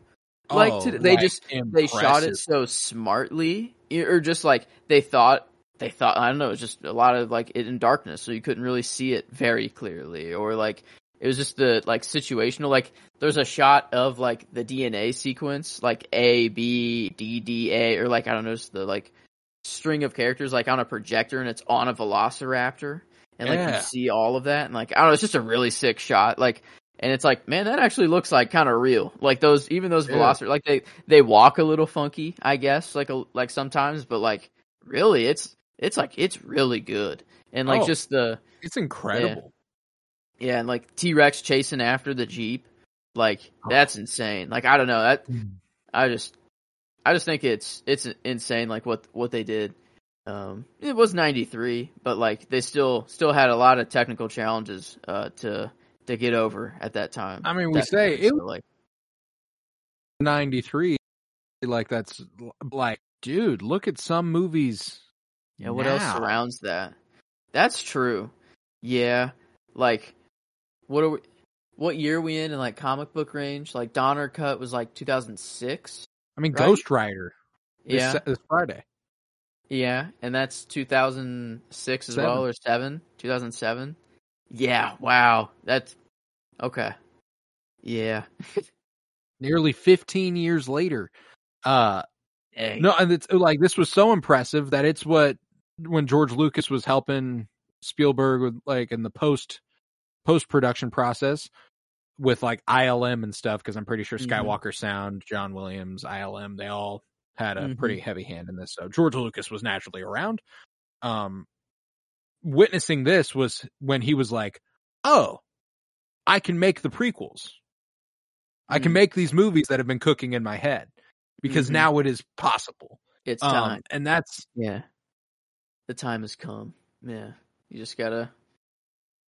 I don't know what it is, or like if they just kind of just had the right people, or they just knew how to shoot it so well. I don't know. It's very good. Like for the time, it's a timeless movie that just. Oh, it is. It'll be a classic. Like it's just a classic. This is probably required viewing as an American. Oh like, yeah. This one's required worldwide. viewing no matter who you are.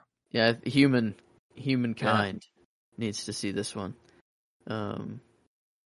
Yeah, just. They're like up in the tree, like them sleeping up there. Like even like just that little there's just like there's so many nice little moments in the movie. Like just the first time they do see, they get there and they, they're taken back by everything. You hear the music. Laura Dern sitting there, mesmerized by a plant. Yeah, that's been extinct. Yeah, like, and there's. Like a few things in there, like, there's just the lawyers that are, and all the business people that are just worried about making the money. And then it's like, well, hold on a second. Let's realize what we're doing here. Like, let's think about what's happening right now. And yeah, I don't know. Jeff Goldblum probably is like the best character to come out of those movies. Like, I don't know. He's so good in them. But like, I don't know. You have Samuel L. Jackson in there. Yeah, he's got a little role. He's a computer hacker. Yeah. The computer graphics in this movie are fucking hilarious. Might be the only thing about this movie that hasn't aged well. That's true. Yeah, it had to look somewhat futuristic, and they tried. A for effort, but the idea that like files would literally be kept in different locations, like on a map, is hilarious. Yep. Yeah, and like the password, it was like kind of in Superman Returns, like when Lois was like shaking her finger, like when they put in the wrong passwords, like it was done in Jurassic Park too. I think it was like that was the callback they were making, was like to this guy, or no, that wasn't Samuel L. Jackson, that was Wayne Knight. Yeah, the guy who died funny. Yeah. That was his computer, but I don't know, just a classic. Spielberg is just, he knows how to make a movie. This dude is just a classic, right? Like, I don't know, he writes classics quite often, it seems. He's got it on him. I don't know how he does it, but yeah, he's done it multiple times. Oh, 100%. My 33, I'm gonna stick with you. This is where I have Spielberg as well. Oh man, Spielberg. going off This in is this where I episode. also have my the top 2 Indiana Jones movie, Indiana Jones and the Last Crusade, 1989, directed by Steven Spielberg. You got Sean Connery as Henry Jones, Indiana Jones's father. This one actually has Grand Maester Pycelle is in this one. Okay. He's the Nazi bad guy in this one. I'll never see Pycelle the same. Now that I know that. He's seeking eternal youth, They're after the Holy Grail, which is supposed to fix any ailment. It's okay. you're supposed to live forever if you continue to drink out of the Holy Grail. And yeah, that's like, I love the different, like, this is what we're looking for in this Indiana Jones movie. That's always super fucking cool. And first one had the Ark of the Covenant. This has the Holy Grail, and it gets pretty fantastical, which I adore. Indiana Jones is being Indiana Jones as fuck. It's a beautiful movie visually. There is an argument to be had that this is the best Indiana Jones movie, to be sure. I think emotionally it explores Indy a bit more, because you have his father involved, and the kind of the moments they have, where you kind of see where Indy gets it from and where he's decided he's going to be a different person than his dad. So he's the opposite from him in other ways. And it's just a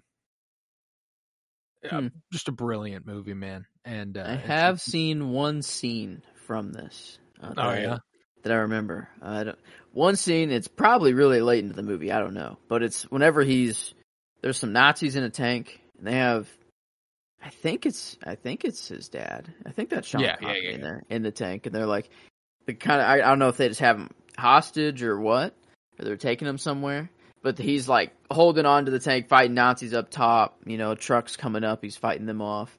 He sticks like something in the barrel of like the tank, makes it go kaboom, and then like eventually, I don't know, they think like he falls, but then he's like, hey, what are you guys looking at, or whatever, and that's it. That's where it stops. It's pretty late in the movie. That's towards the end, to be sure. Okay. Marcus Brody. There's one of the best smash cuts of all time in this movie, where Indiana Jones is handed a map to the Holy Grail off to his confidant and his dad's friend, Marcus Brody. Mm-hmm. And Marcus Brody's kind of a ditz, kind of a dumbass. But he tells the Nazis, like, Marcus Brody has friends in every country on this planet. He will blend in. He knows 12 different languages. He is a genius, and he will get by just fine. If he got a head start, you'll never find him. And then it smash cuts to Marcus Brody in like a different country going, hello, does anybody speak English? Hello, please.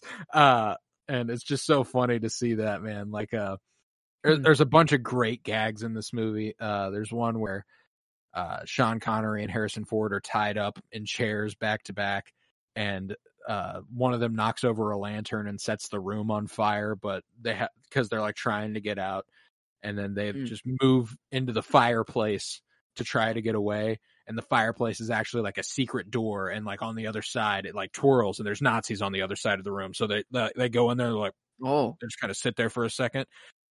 Just super funny shit, man. Just a funny fucking movie, a good fucking movie. Emotionally, probably the most they ever explore Indiana Jones in the first 3 of those films.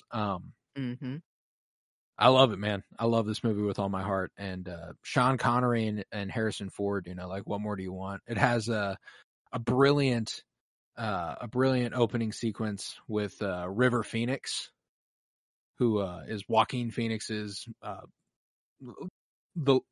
his brother, passed away a long time ago. I didn't know that. Yeah, he was supposed to be like the next great actor, and he died like sadly young.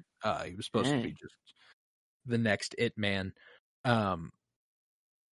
He plays young Indiana Jones in the first sequence of this movie, and it does the trope where it's like, oh, how did all these things end up, like how he's afraid of snakes. It shows how he became afraid of snakes, and it shows how he got a whip and how he got a fedora and all that cheesy shit. But they pull it off better than like anyone ever has, and that's I love The Last Crusade, and I always will. So I have it here at 33. Okay. Well, moving on is the movie I've watched most recently in my life. I did a rewatch for it for this one, and it was, I don't know, it kind of just stayed where it was, pretty much. It didn't really rise or fall. It was just, no, this is where the movie belongs, and quite a weird one, that's for sure. It is strange as hell, but was on our 52-year journey. This is Kubrick's A Clockwork Orange. That came out in 1971. And I remember when we got to it, I was like, what? Like, at the beginning, I'm like, what am I watching? And that's like, it kind of goes for a lot of Kubrick's movies. Like, Ready for a little bit of ultra-violence? Yeah, and like the language they use is so off.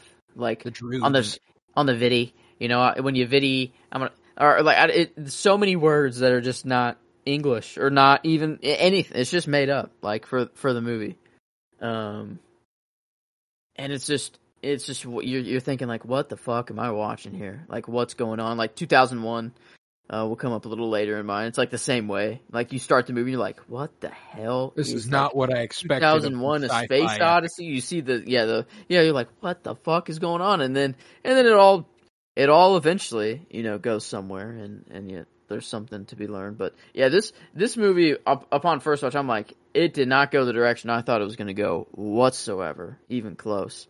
But just kind of a big, just like prison, and like if it's like the goods, the bads, you know, all the ins and outs of rehabilitation, everything like that, and then also like this, you know, new medical treatment for prisoners, and then it turns into like, oh, now we're trying to have them just like kind of kill themselves, but you know, we're gonna hide that, and then I don't know, there's just a whole lot that goes on in this movie that is for sure. It goes crazy at the end, and I've only seen it the once for the 52-year journey through film. It doesn't inspire a great deal of like, oh, well, I gotta watch that again. But it does, it sticks with you so profoundly that like I remember that movie like vividly. Yeah. Like, and I watched it the once.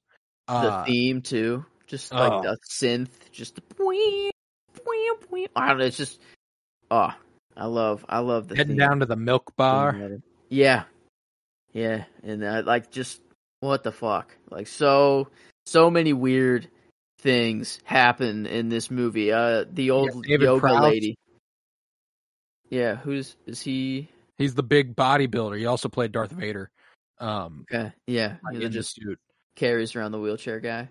Yeah, like, well, and how the wheelchair guy got in the wheelchair, like, oh my god, that's him. Like, yeah, that's what. Yeah, and like he doesn't realize it's him. That's the thing. I can't remember. Beethoven's Ninth. Singing in the Rain. He's in the bathroom. Yeah, okay. And he's singing it, and he goes, and he's like outside the bathroom door, like holy fuck, you know, like he's like spazzing out because like he's realizing. Like he thought he knew him, you know, and he knew him from like the papers and the new technique and everything. But then it wasn't until he heard him sing that he was like, no fucking way. He was like, no shot. And yeah, it's like, it isn't like, even after prison, like even that's just 2 years he was in prison for. But even after just those 2 years, like how the world is just not going to accept him, like no matter what like happens, you know, like after, like when he comes, it's already a different world almost for him. And like his parents have already, you know, had like a new replacement, you know, there's like the guy that moved in, and he's like, yeah, I'm more of a son to them than you have ever been, you know, and everything. So like he's already been replaced there. And then like his droogs, you know, or whatever. Like they're cops now, and they catch him and then almost kill him. They take him into the woods and almost fucking kill him.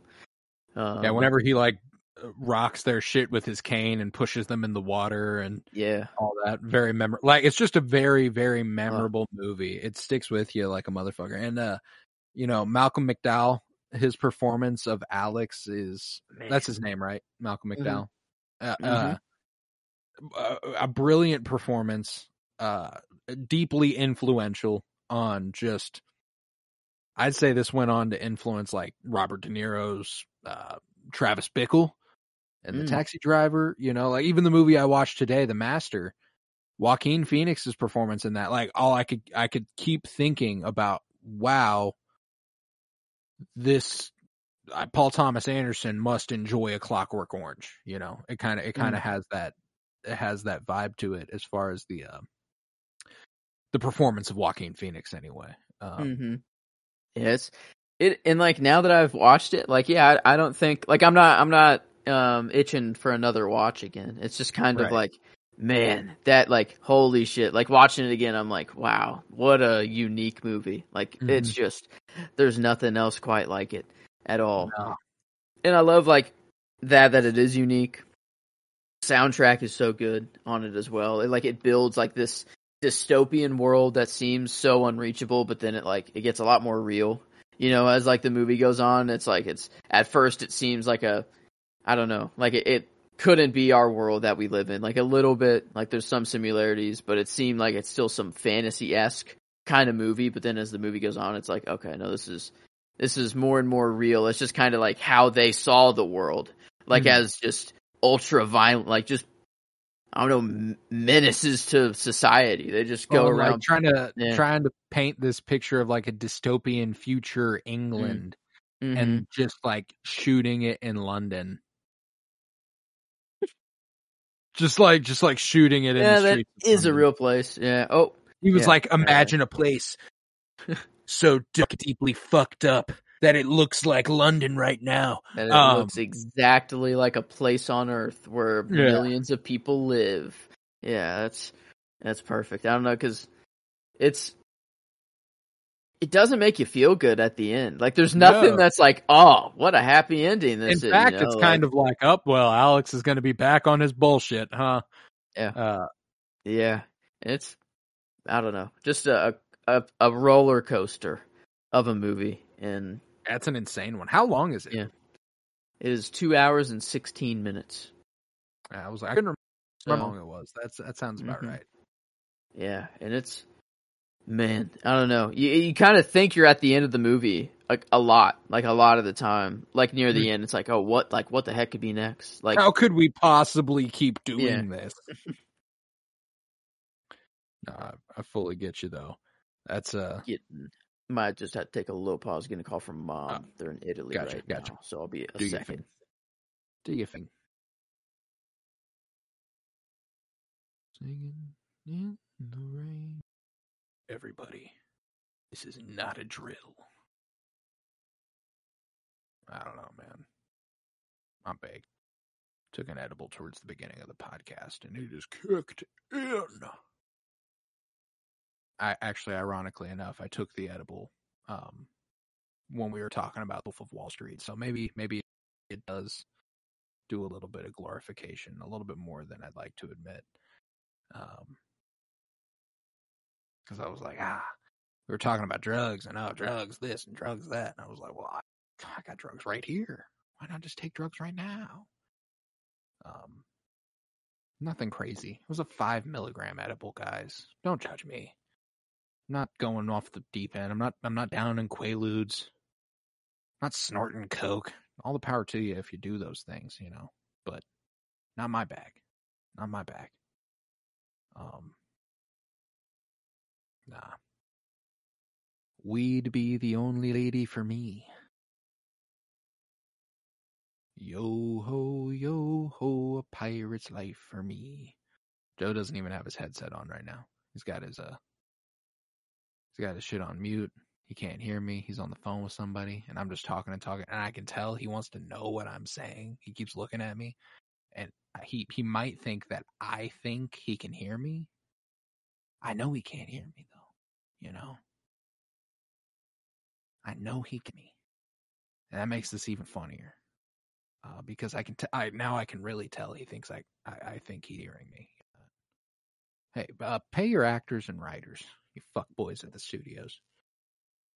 I don't get it. I don't get why that's so fucking difficult. Everybody just deserves to get compensated for working. If you do a job, you should be paid for that job and properly. And if you're not, then fucking strike. That's the just too. Fuck these studios thinking they're entitled to these people's money, bro. I promise, Bob Iger doesn't need another $26 million. You know what I'm saying? David Zaslav does not need his $15 million bonus. He doesn't.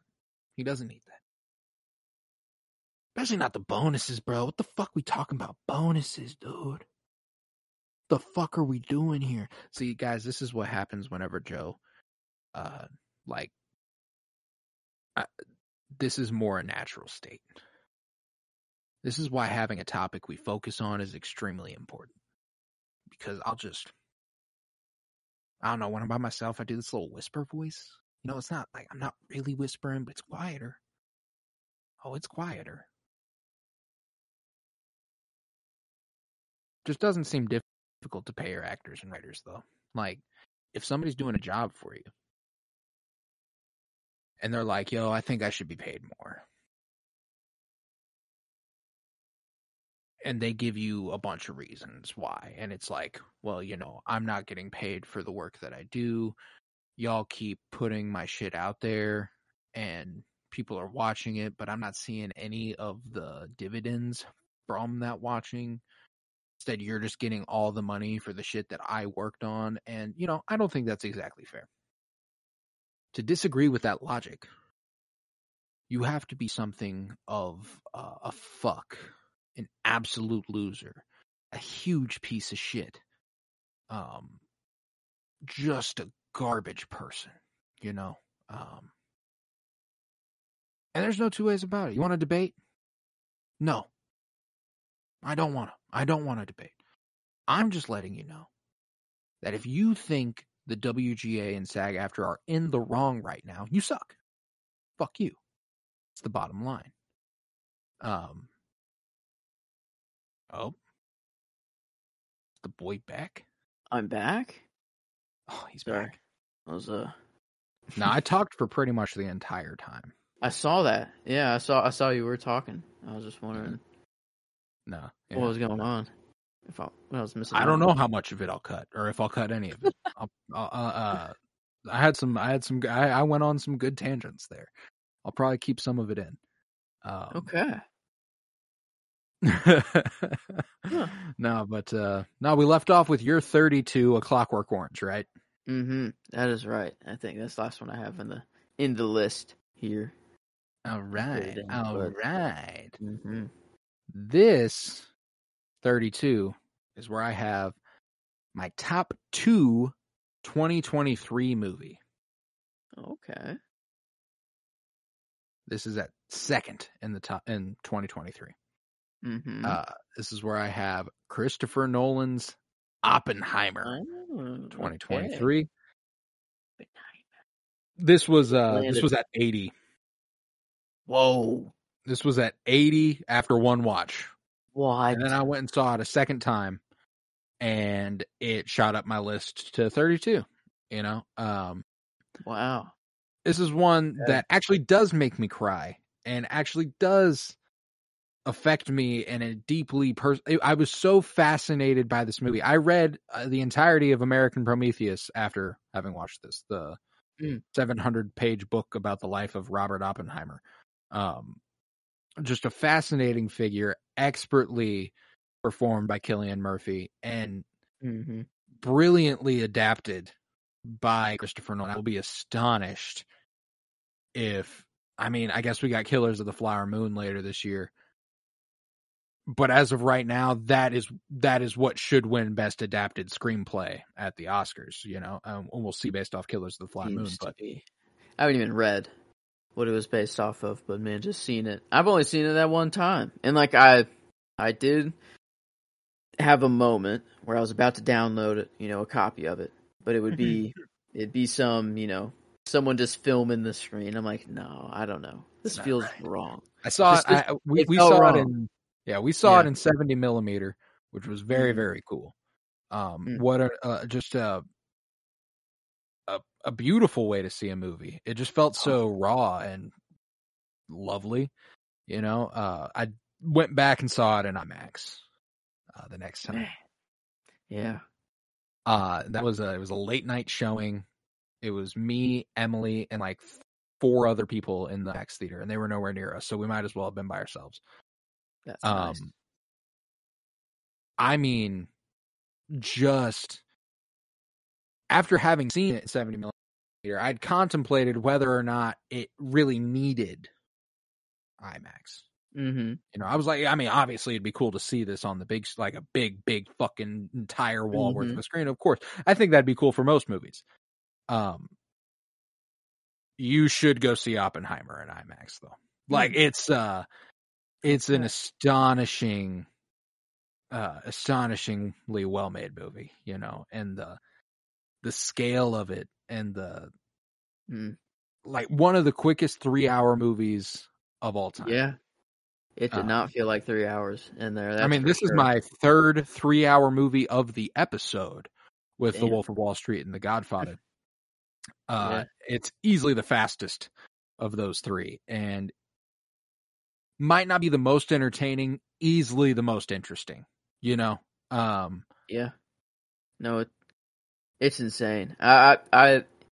I still have only seen it that one time, but it has still not really left my mind. Like, there's always, like, random thoughts I'll have that just go back to that. Like, the little ripple effects, you know, him just staring in the pond. Like, you know, it's like, if it's ever raining and I'm never going to see little ripples the same ever again, you know? Never like again. Yeah, and just the soundtrack, too, is just so good. Ludwig went in, man. Oh, my God. Can you hear the music? Is just, like... so good on that soundtrack. It's so good. It's just, and like the second time around, I got to appreciate, you know, like so much more of the movie sticks with you, you know, because I mean, like the first time you see it, you're really excited. It's 3 hours. There's stuff that slips through the cracks. Mm-hmm. Emily Blunt is fucking perfect in this movie, like astonishingly good. Florence Pugh is so fucking good, and you know, first time I watch it. Doesn't make me cry. Second time I watch it makes me fucking sob, you know, and that's just like, I don't know what I think it was just the engrossment I had in it the first time where I didn't let myself feel or like express my emotions that way so that I could pay attention better. Matt Damon, I already appreciated him, and he's still fucking brilliant. Cillian Murphy, so goddamn good. I did not realize just steadying of a force Tom Conti's Albert Einstein is in this fucking movie, man. He's not there all the time, but he pops up in like increments of like every 30 minutes. We're checking in with Einstein, you know. Gotta check in with the GOAT, you know. It's like let's talk to the top dog, you know. Dude. Let's just run it by the current GOAT. Well, and one of my favorite moments that has become very notorious in recent weeks because of how funny it is whenever Oppenheimer walks a colleague out to a taxi, and when the taxi pulls off, Albert Einstein just emerges from the shadows and starts talking. Man, I've seen this like over like people talking about how it's like almost like a comic book entrance for like Albert Einstein, like kind of like a Batman-esque. It didn't stick out to me the first time. It didn't. Yeah, I can't remember it. Like I'm like I wish like I want this visual in my head of just Einstein just popping out. And then like once you go into it thinking that, it's extremely fucking funny. You know, like he like the car pulls off. And he's just like, he's behind the car and just like walks towards Oppie. And like, there's no reason for him to be like, you don't even know what the fucking, but this is why it's awesome. After reading American Prometheus, they got to that part in the book and the guy Oppie was walking out to the taxi described Einstein as having appeared as though from nowhere. Like, that's not just a choice Nolan made. You know, someone went like, Albert Einstein appeared as if from nowhere. Like he just happened upon Oppie that night. Like, and that just kind of blew my fucking mind when I got to that part in the book. It made me laugh out loud. It kind of made me cackle. I was like, oh my God. And Nolan's like, Einstein was just like that. He was Batman. Make him appear out of nowhere. Let's just give him, a Batman ass entrance. He just he's behind the taxi. Who He does knows the if best it was thing there ever with that. long before or just happened? Yeah, I Could have don't been know. waiting.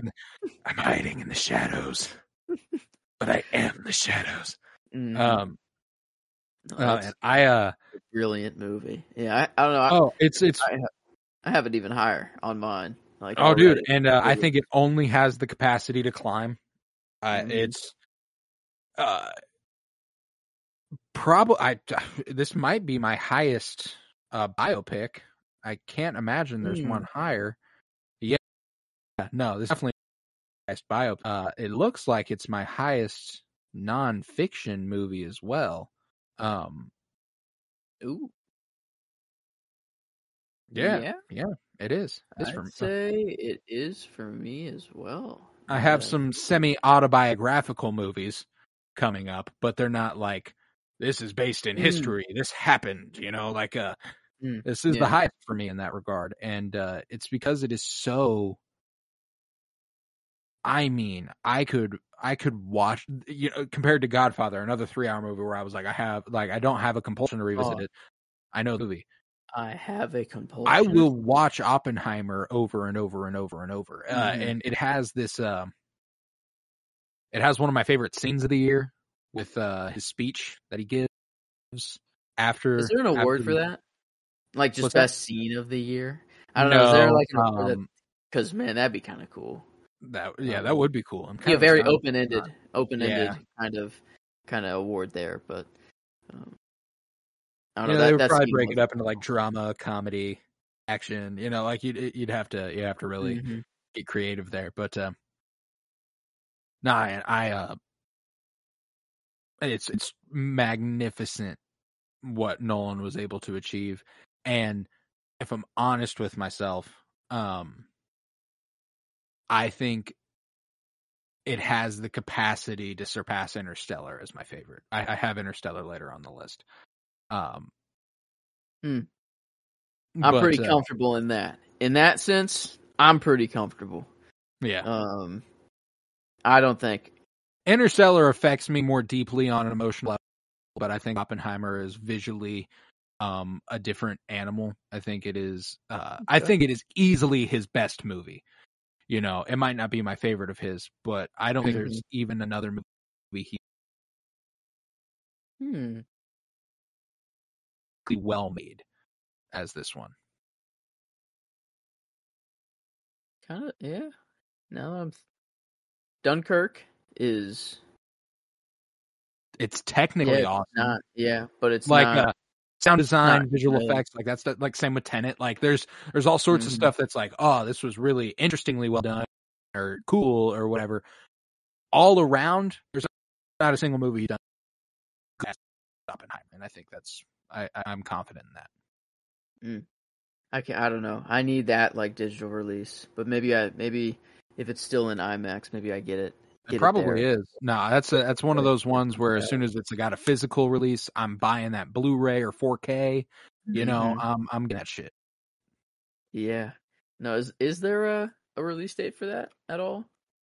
Not sure. I know Barbie's is in January. Yeah, they pushed that back. October 2023, I guess, is when it will be available in digital, Amazon Video, and iTunes. DVD. There's no official. There's no official release date for DVD Blu-ray, but the release date for streaming, I guess, is October 2023. But usually they're around the same time, aren't they? Like they just kind of drop together. Usually, what I thought. Sometimes, yeah. Close. Okay. I wonder how much the strike is going to affect the way they choose to do that, though. Yeah, because that is like actually buying, like literally, like giving. Well, you might want to stretch that as much as they can. That's true. Yeah. Okay. But yeah, regardless, I love Oppenheimer. I think it only has the capacity to go. I can't imagine. I mean, obviously, I could watch new movies that I like more than it, but as far as what's below it, I'm confident I will never like those movies as much as I like Oppenheimer. You know what I'm saying? Yeah. And I don't know. I do have Oppenheimer already pretty high on mine, and it was could be recency bias, but man, I don't know. That was just. I mean, it's been a while since you watched it now. Yeah, I know. It has been a while, and I don't know, but it's already up. It's already up pretty high. So I mean, next episode, but like the very, very tippy top of next episode. For me right now, and like I don't know. It was incredible. It did like it. I think you're right, and like it's undoubtedly his best overall movie that he's made. Like it's. Like Interstellar has some things that are just I don't know. I do see how some people like wouldn't like Interstellar as much, but I think like Oppenheimer is more. I mean, astonishingly, I think it's an easier view than Interstellar. I think it's quicker. I think it goes by you a little bit faster. Mm-hmm. I think you're right there. And it's about 15 minutes longer. Yeah, that's crazy. Wow. Yeah, I'd say it's just the pace of it is very consistent in Oppenheimer. But then like Interstellar, it's kind of slow, and then like boom. Then everything just speeds up and goes nuts at the end. And then like it's very fast. But I feel like Oppenheimer's more kind of just like it's always kind of moving at the same pace. Masterfully edited. Mm-hmm. Yeah, man, just a great fucking movie. Okay. Well, we got some great directors in this episode. Yeah, that's for sure. I'm moving on to. This feels wrong, but I think it's right. I don't know. I think it's right. I've only seen it once. I probably should revisit it again. But this is my last Gerwig movie that I have. This is the tippy top of Gerwig. This is where I have Little Women, 2019 for me. And this, I don't know, I guess just like Oppenheimer, this is a single watch, and from that single watch, I was blown away, and my expectations were absolutely blown out of the water. I did not expect this movie. I don't know. I expected out of the Gerwig movies, I expected this to be like the boring one, and like I don't know. We'll just get. I don't know. Like it just seemed. Yeah, we'll get to this one, but we're really excited for Lady Bird, and then obviously Barbie because that's hype. Barbie's hype. But then I come out and I'm like, wait a minute, like this is like the best. This is like so good. Like what? Like why wasn't this known to be such a good movie? Like I don't know. I feel like I should have heard more about this. No, I agree. This is I was talking about how Oppenheimer definitely is going to win or should win adapted screenplay this year. If Little Women didn't win adapted screenplay, that's fucking ridiculous. This shit was incredible. Did it? It did win one Oscar. Let's see what it I'll be astonished if it's not adapted screenplay. Always takes its time. Nominee, winner. Costume nominee, yes, costume. It won costume design, nominated for adapted screenplay. What else? I gotta know. What I gotta know what won that. What else? Probably adapted. Jojo Rabbit. Taika Waititi, son of a bitch. Yep. That one. Joker was also nominated. The Irishman, The Two Popes, and then Little Women for adapted screenplay. Jojo Rabbit. Never seen Jojo Rabbit. I didn't know that was an adapted screenplay. I guess so. Yeah. We've actually covered it on this podcast very early on. I think it was in the episodes. It was like in the 40s or something, like 30s even. Before my time. Yes. That is way before my time. But wow, that is blasphemy though. I don't agree. No, I don't either. It did deserve that costume design win. Maybe Jojo Rabbit is cool, but no, yeah, Timothy Chalamet's outfits too. Like I don't know, like everyone was looking. Everyone's looking fine. Yeah, man. Yeah, it's just a movie that hit me out of nowhere. Ronan is wonderful.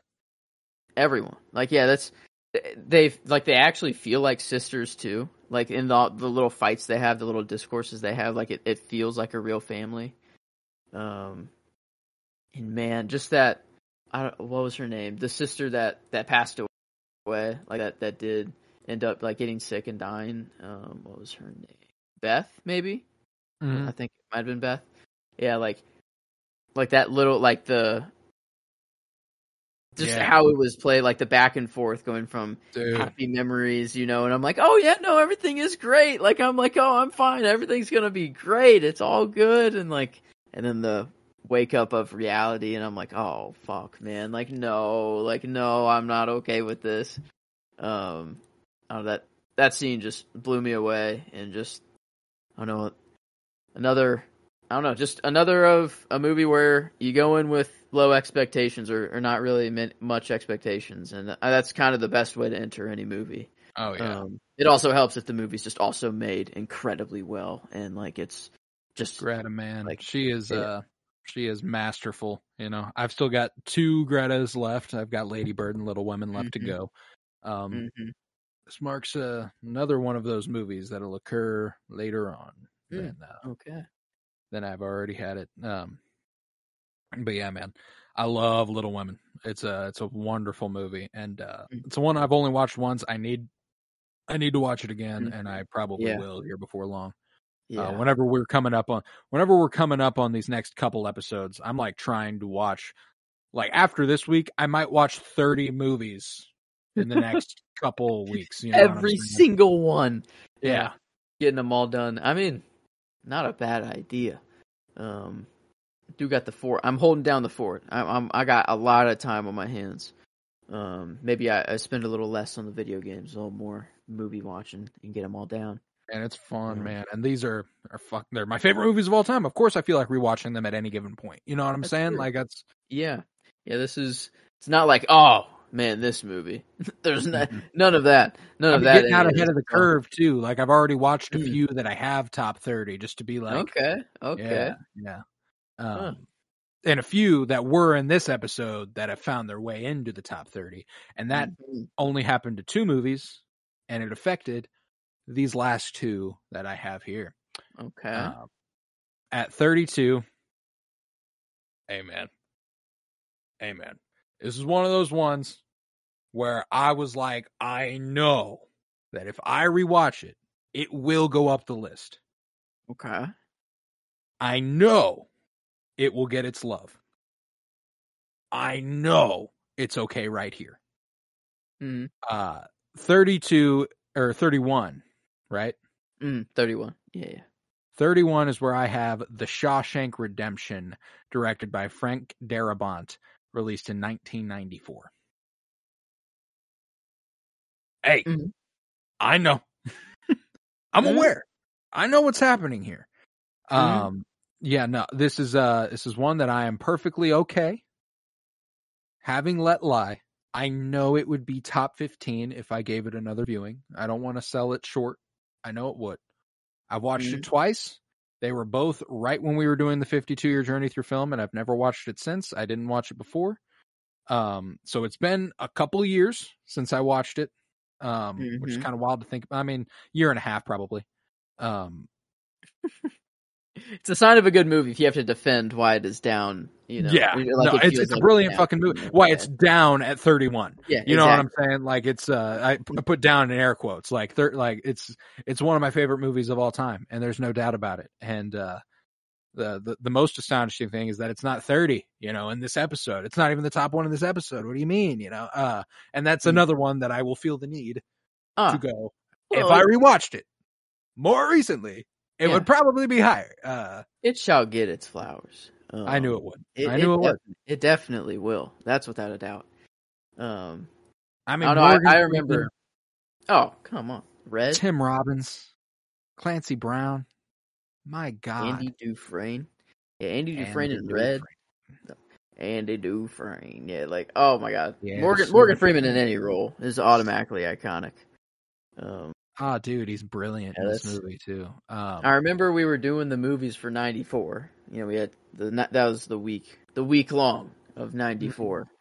And we were debating, like I think it was Forrest Gump at the Friday movie initially because you hadn't seen Shawshank or whatever. And I'm like, oh well, I was like, I probably Shawshank, but I do like Forrest Gump, and it is that is a classic, you know. And then I think after you watch it, you're like, I think that should have definitely been the Friday movie. Yeah, that's exactly what happened. And like, I don't know, it's just like an ending that's, you watch it for the first time and you're like, oh, this motherfucker, like what Andy Dufresne, you know, it is like, Andy man, Dufresne. Meet me like, in Zihuatanejo. I feel this feeling that only a free man can feel. Dude, yeah, like it's one that makes me, just destroys me. Like I sob my fucking ass off in this movie. And there's one part in particular where there's a reason, you know. Brooks. Oh, was he here? You know? Man. Yeah. I was talking about how Alex in A Clockwork Orange couldn't adjust to the world, you know, after 2 years, but Oh man. yeah, I think Bro it went was away a before there little were bit. cars. Yeah. Yeah, that was a completely different world. Yeah, that's way different. Way different there. But yeah, this is a beautiful movie, man. I don't know. It's just special. And I mean, I got... That's why I'm like, I got it at 31.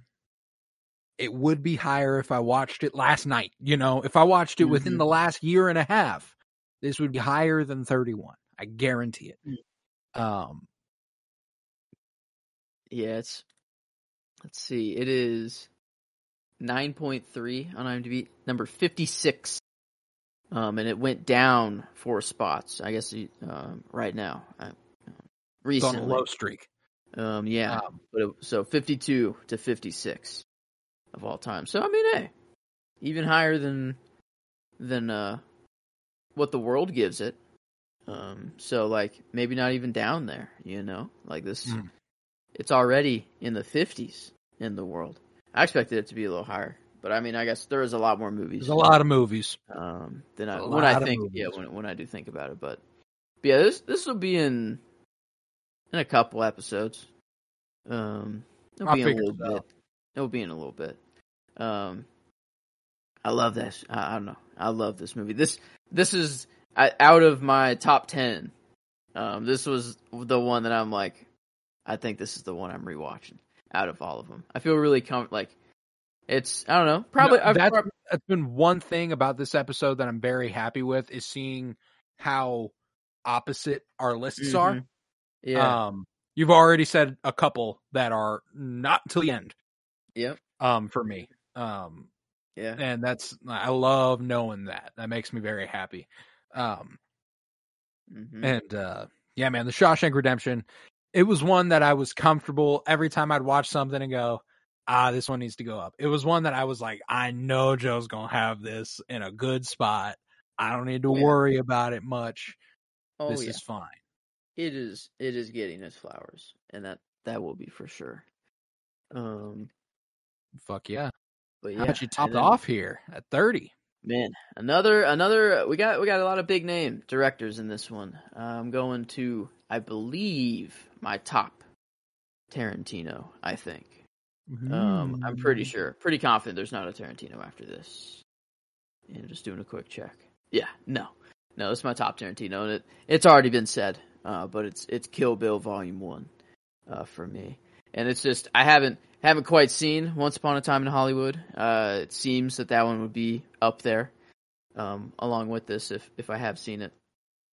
So I'm waiting to get to that, but no, I love Kill Bill, and like Volume 1 and 2, it's just like, it's such a fun ride. Beatrix Kiddo is just so badass, and it's like, it's just funny, but like also taken seriously, like at the same time. Like it's pretty like taken seriously, but there's just some funny ass moments in there's some campy shit in that movie. Yeah, and like just all the like it seems like every time like Beatrix squares off with somebody, like it's always like an anime battle almost. Like it's like I don't know, like, or you could see it like right out of a comic book, sort of thing. And yeah, I don't know. It's so fun. Like the yellow jumpsuits. I don't know, or this yellow suit. So clean. The sword maker Hikaru, or is it like a Hanzo? Yeah, Tori Hanzo blade. You know, is like just he's undeniably the goat of sword making. Yeah, and she gives him like the was it like the Yellow Mamba or like something? Because I think like Kobe Black Bryant Mamba. legitimately like this is like I don't know. Like didn't we look it up and like he like this is where he got it from? He's like, he didn't Mamba start mentality. using that nickname until 2003 or 4, right after Kill Bill came out. Like that's pretty fucking sick. Like that is amazing. And yeah, I don't know. It's just I mean, like you were speaking to that funny shit, man.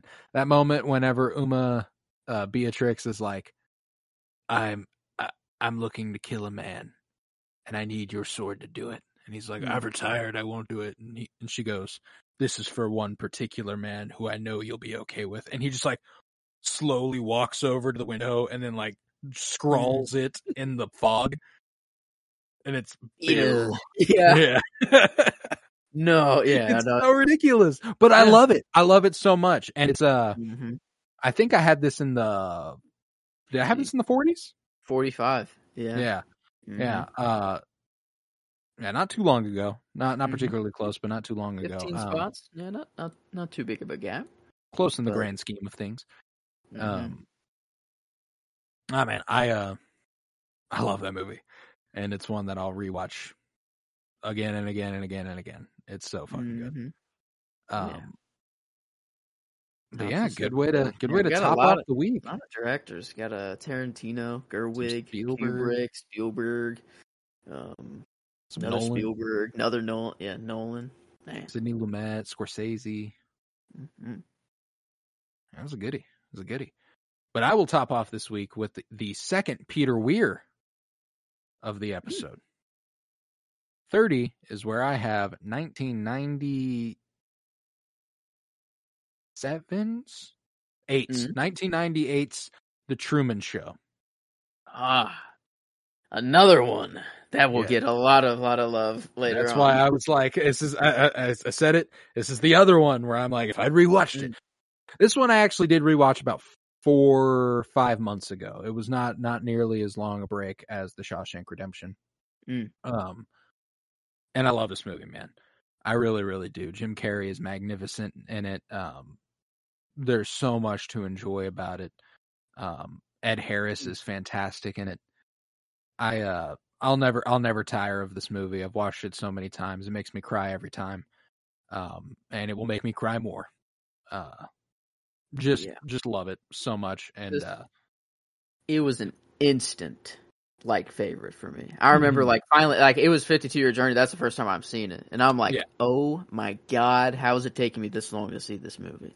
And it was instant favorite. And yeah, it'll be a little later on. We'll hear about it again in a little bit. And that's, man, I know that I remember just watching it for the first time, and it was, I don't know, it was just like a movie that I knew it was already we were talking about you give that movie you watch a movie, you end it, and that's a top 10 movie that I've I don't know, my whole life. And that was the instant feeling.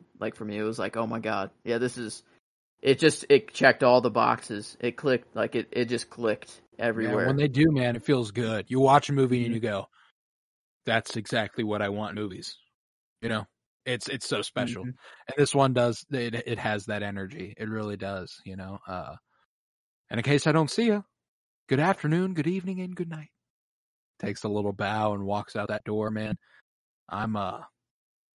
What does the most famous man in the world do from that point on? You know? Who knows, man? Who knows? Everyone moved on kind of quick, but no one forgets that face. You know, if he's anywhere. He'll be famous. Truman Burbank, baby. Nah, man, I love that movie. And, end up falling at 30, but I think that's probably the next poster that I get. I was wondering what's the next movie?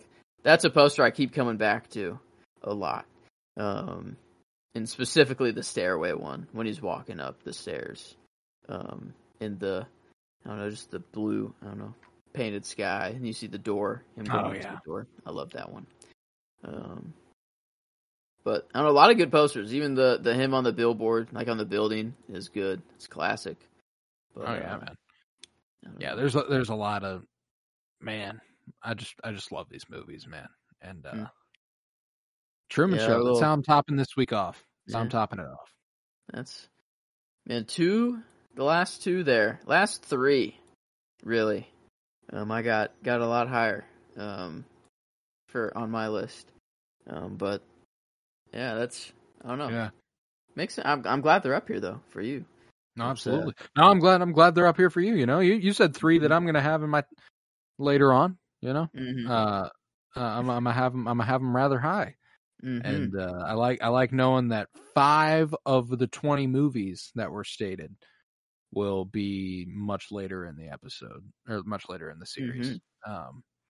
Yeah. But man, yeah, that brings us to the end of another one. Go ahead and run me 30 through 39 there. All right. 30, Kill Bill Volume 1. 31, Little Women. 32, A Clockwork Orange. 33, Jurassic Park. 34, La La Land. 35, Bohemian Rhapsody. 36, The Book of Eli. 37, Indiana Jones and the Raiders of the Lost Ark. 38, The Prestige. And 39, Dead Poets Society. At 30, I had The Truman Show. 31, I had The Shawshank Redemption. 32, Oppenheimer. 33, Indiana Jones and the Last Crusade. 34, Dog Day Afternoon. 35, 12 Angry Men. 36, Guardians of the Galaxy. 37, The Wolf of Wall Street. 38, Jurassic Park. And 39, The Godfather. And with that, we will conclude this episode of the Penny Bloom podcast. If you would, head to patreon.com/pennybbloompod, where we've officially started talking Ahsoka every Wednesday. We've already got, today's Wednesday, so there's probably going to be another episode up tonight of that one. So I'm very, very excited for that. Head to Twitter, follow at PennyBloomPod, follow on Instagram at PennyBloomPodcast. Remember to leave a 5-star rate and review wherever you might be listening, and to continue checking out the show. Continue downloading. It means the world. You know, this Friday we're heading to San Venganza with 2007's Ghost Rider. Got Nick Cage, Sam Elliott. Fun one there. And we talk about this Friday. We pick up Winter is Blooming next Monday. Took the week off. It was Labor Day. You know, celebrate the holiday. Take the day off. Sure, we'll say that. I just couldn't do it. I would have if I could have, but I couldn't. But we'll pick that up next Monday with season 5, episode 4, if I'm not mistaken. Is that correct? That is right. Yeah. So sorry if you listen to the Ghost Rider episode and it's like, join us for season 5, episode 5. It will not be season 5, episode 5. It'll be season 5, episode 4. I already talked about this a little bit on our little break there. But remember to support SAG-AFTRA and the WGA and their struggle against the studios. It's ridiculous that they refuse to pay people for their labor. So, I don't know. Seems pretty simple to me. And I don't understand why you would think otherwise. We will continue the top 100 next week with the 20s and part 8. We're getting up there. We're almost done. In the 20s, I love even more than the 30s, and it's just going to keep going that way until we're done. So it's just a bunch of good shit. Yeah, man. Let's see. Yeah, I think that's about it. We're starting our Scorsese spotlight in a month. So very excited for that. We've officially landed on Martin Scorsese, David Fincher, and Michael Mann as our next set of 3. You know, we did Wes Anderson, Christopher Nolan, and Greta Gerwig.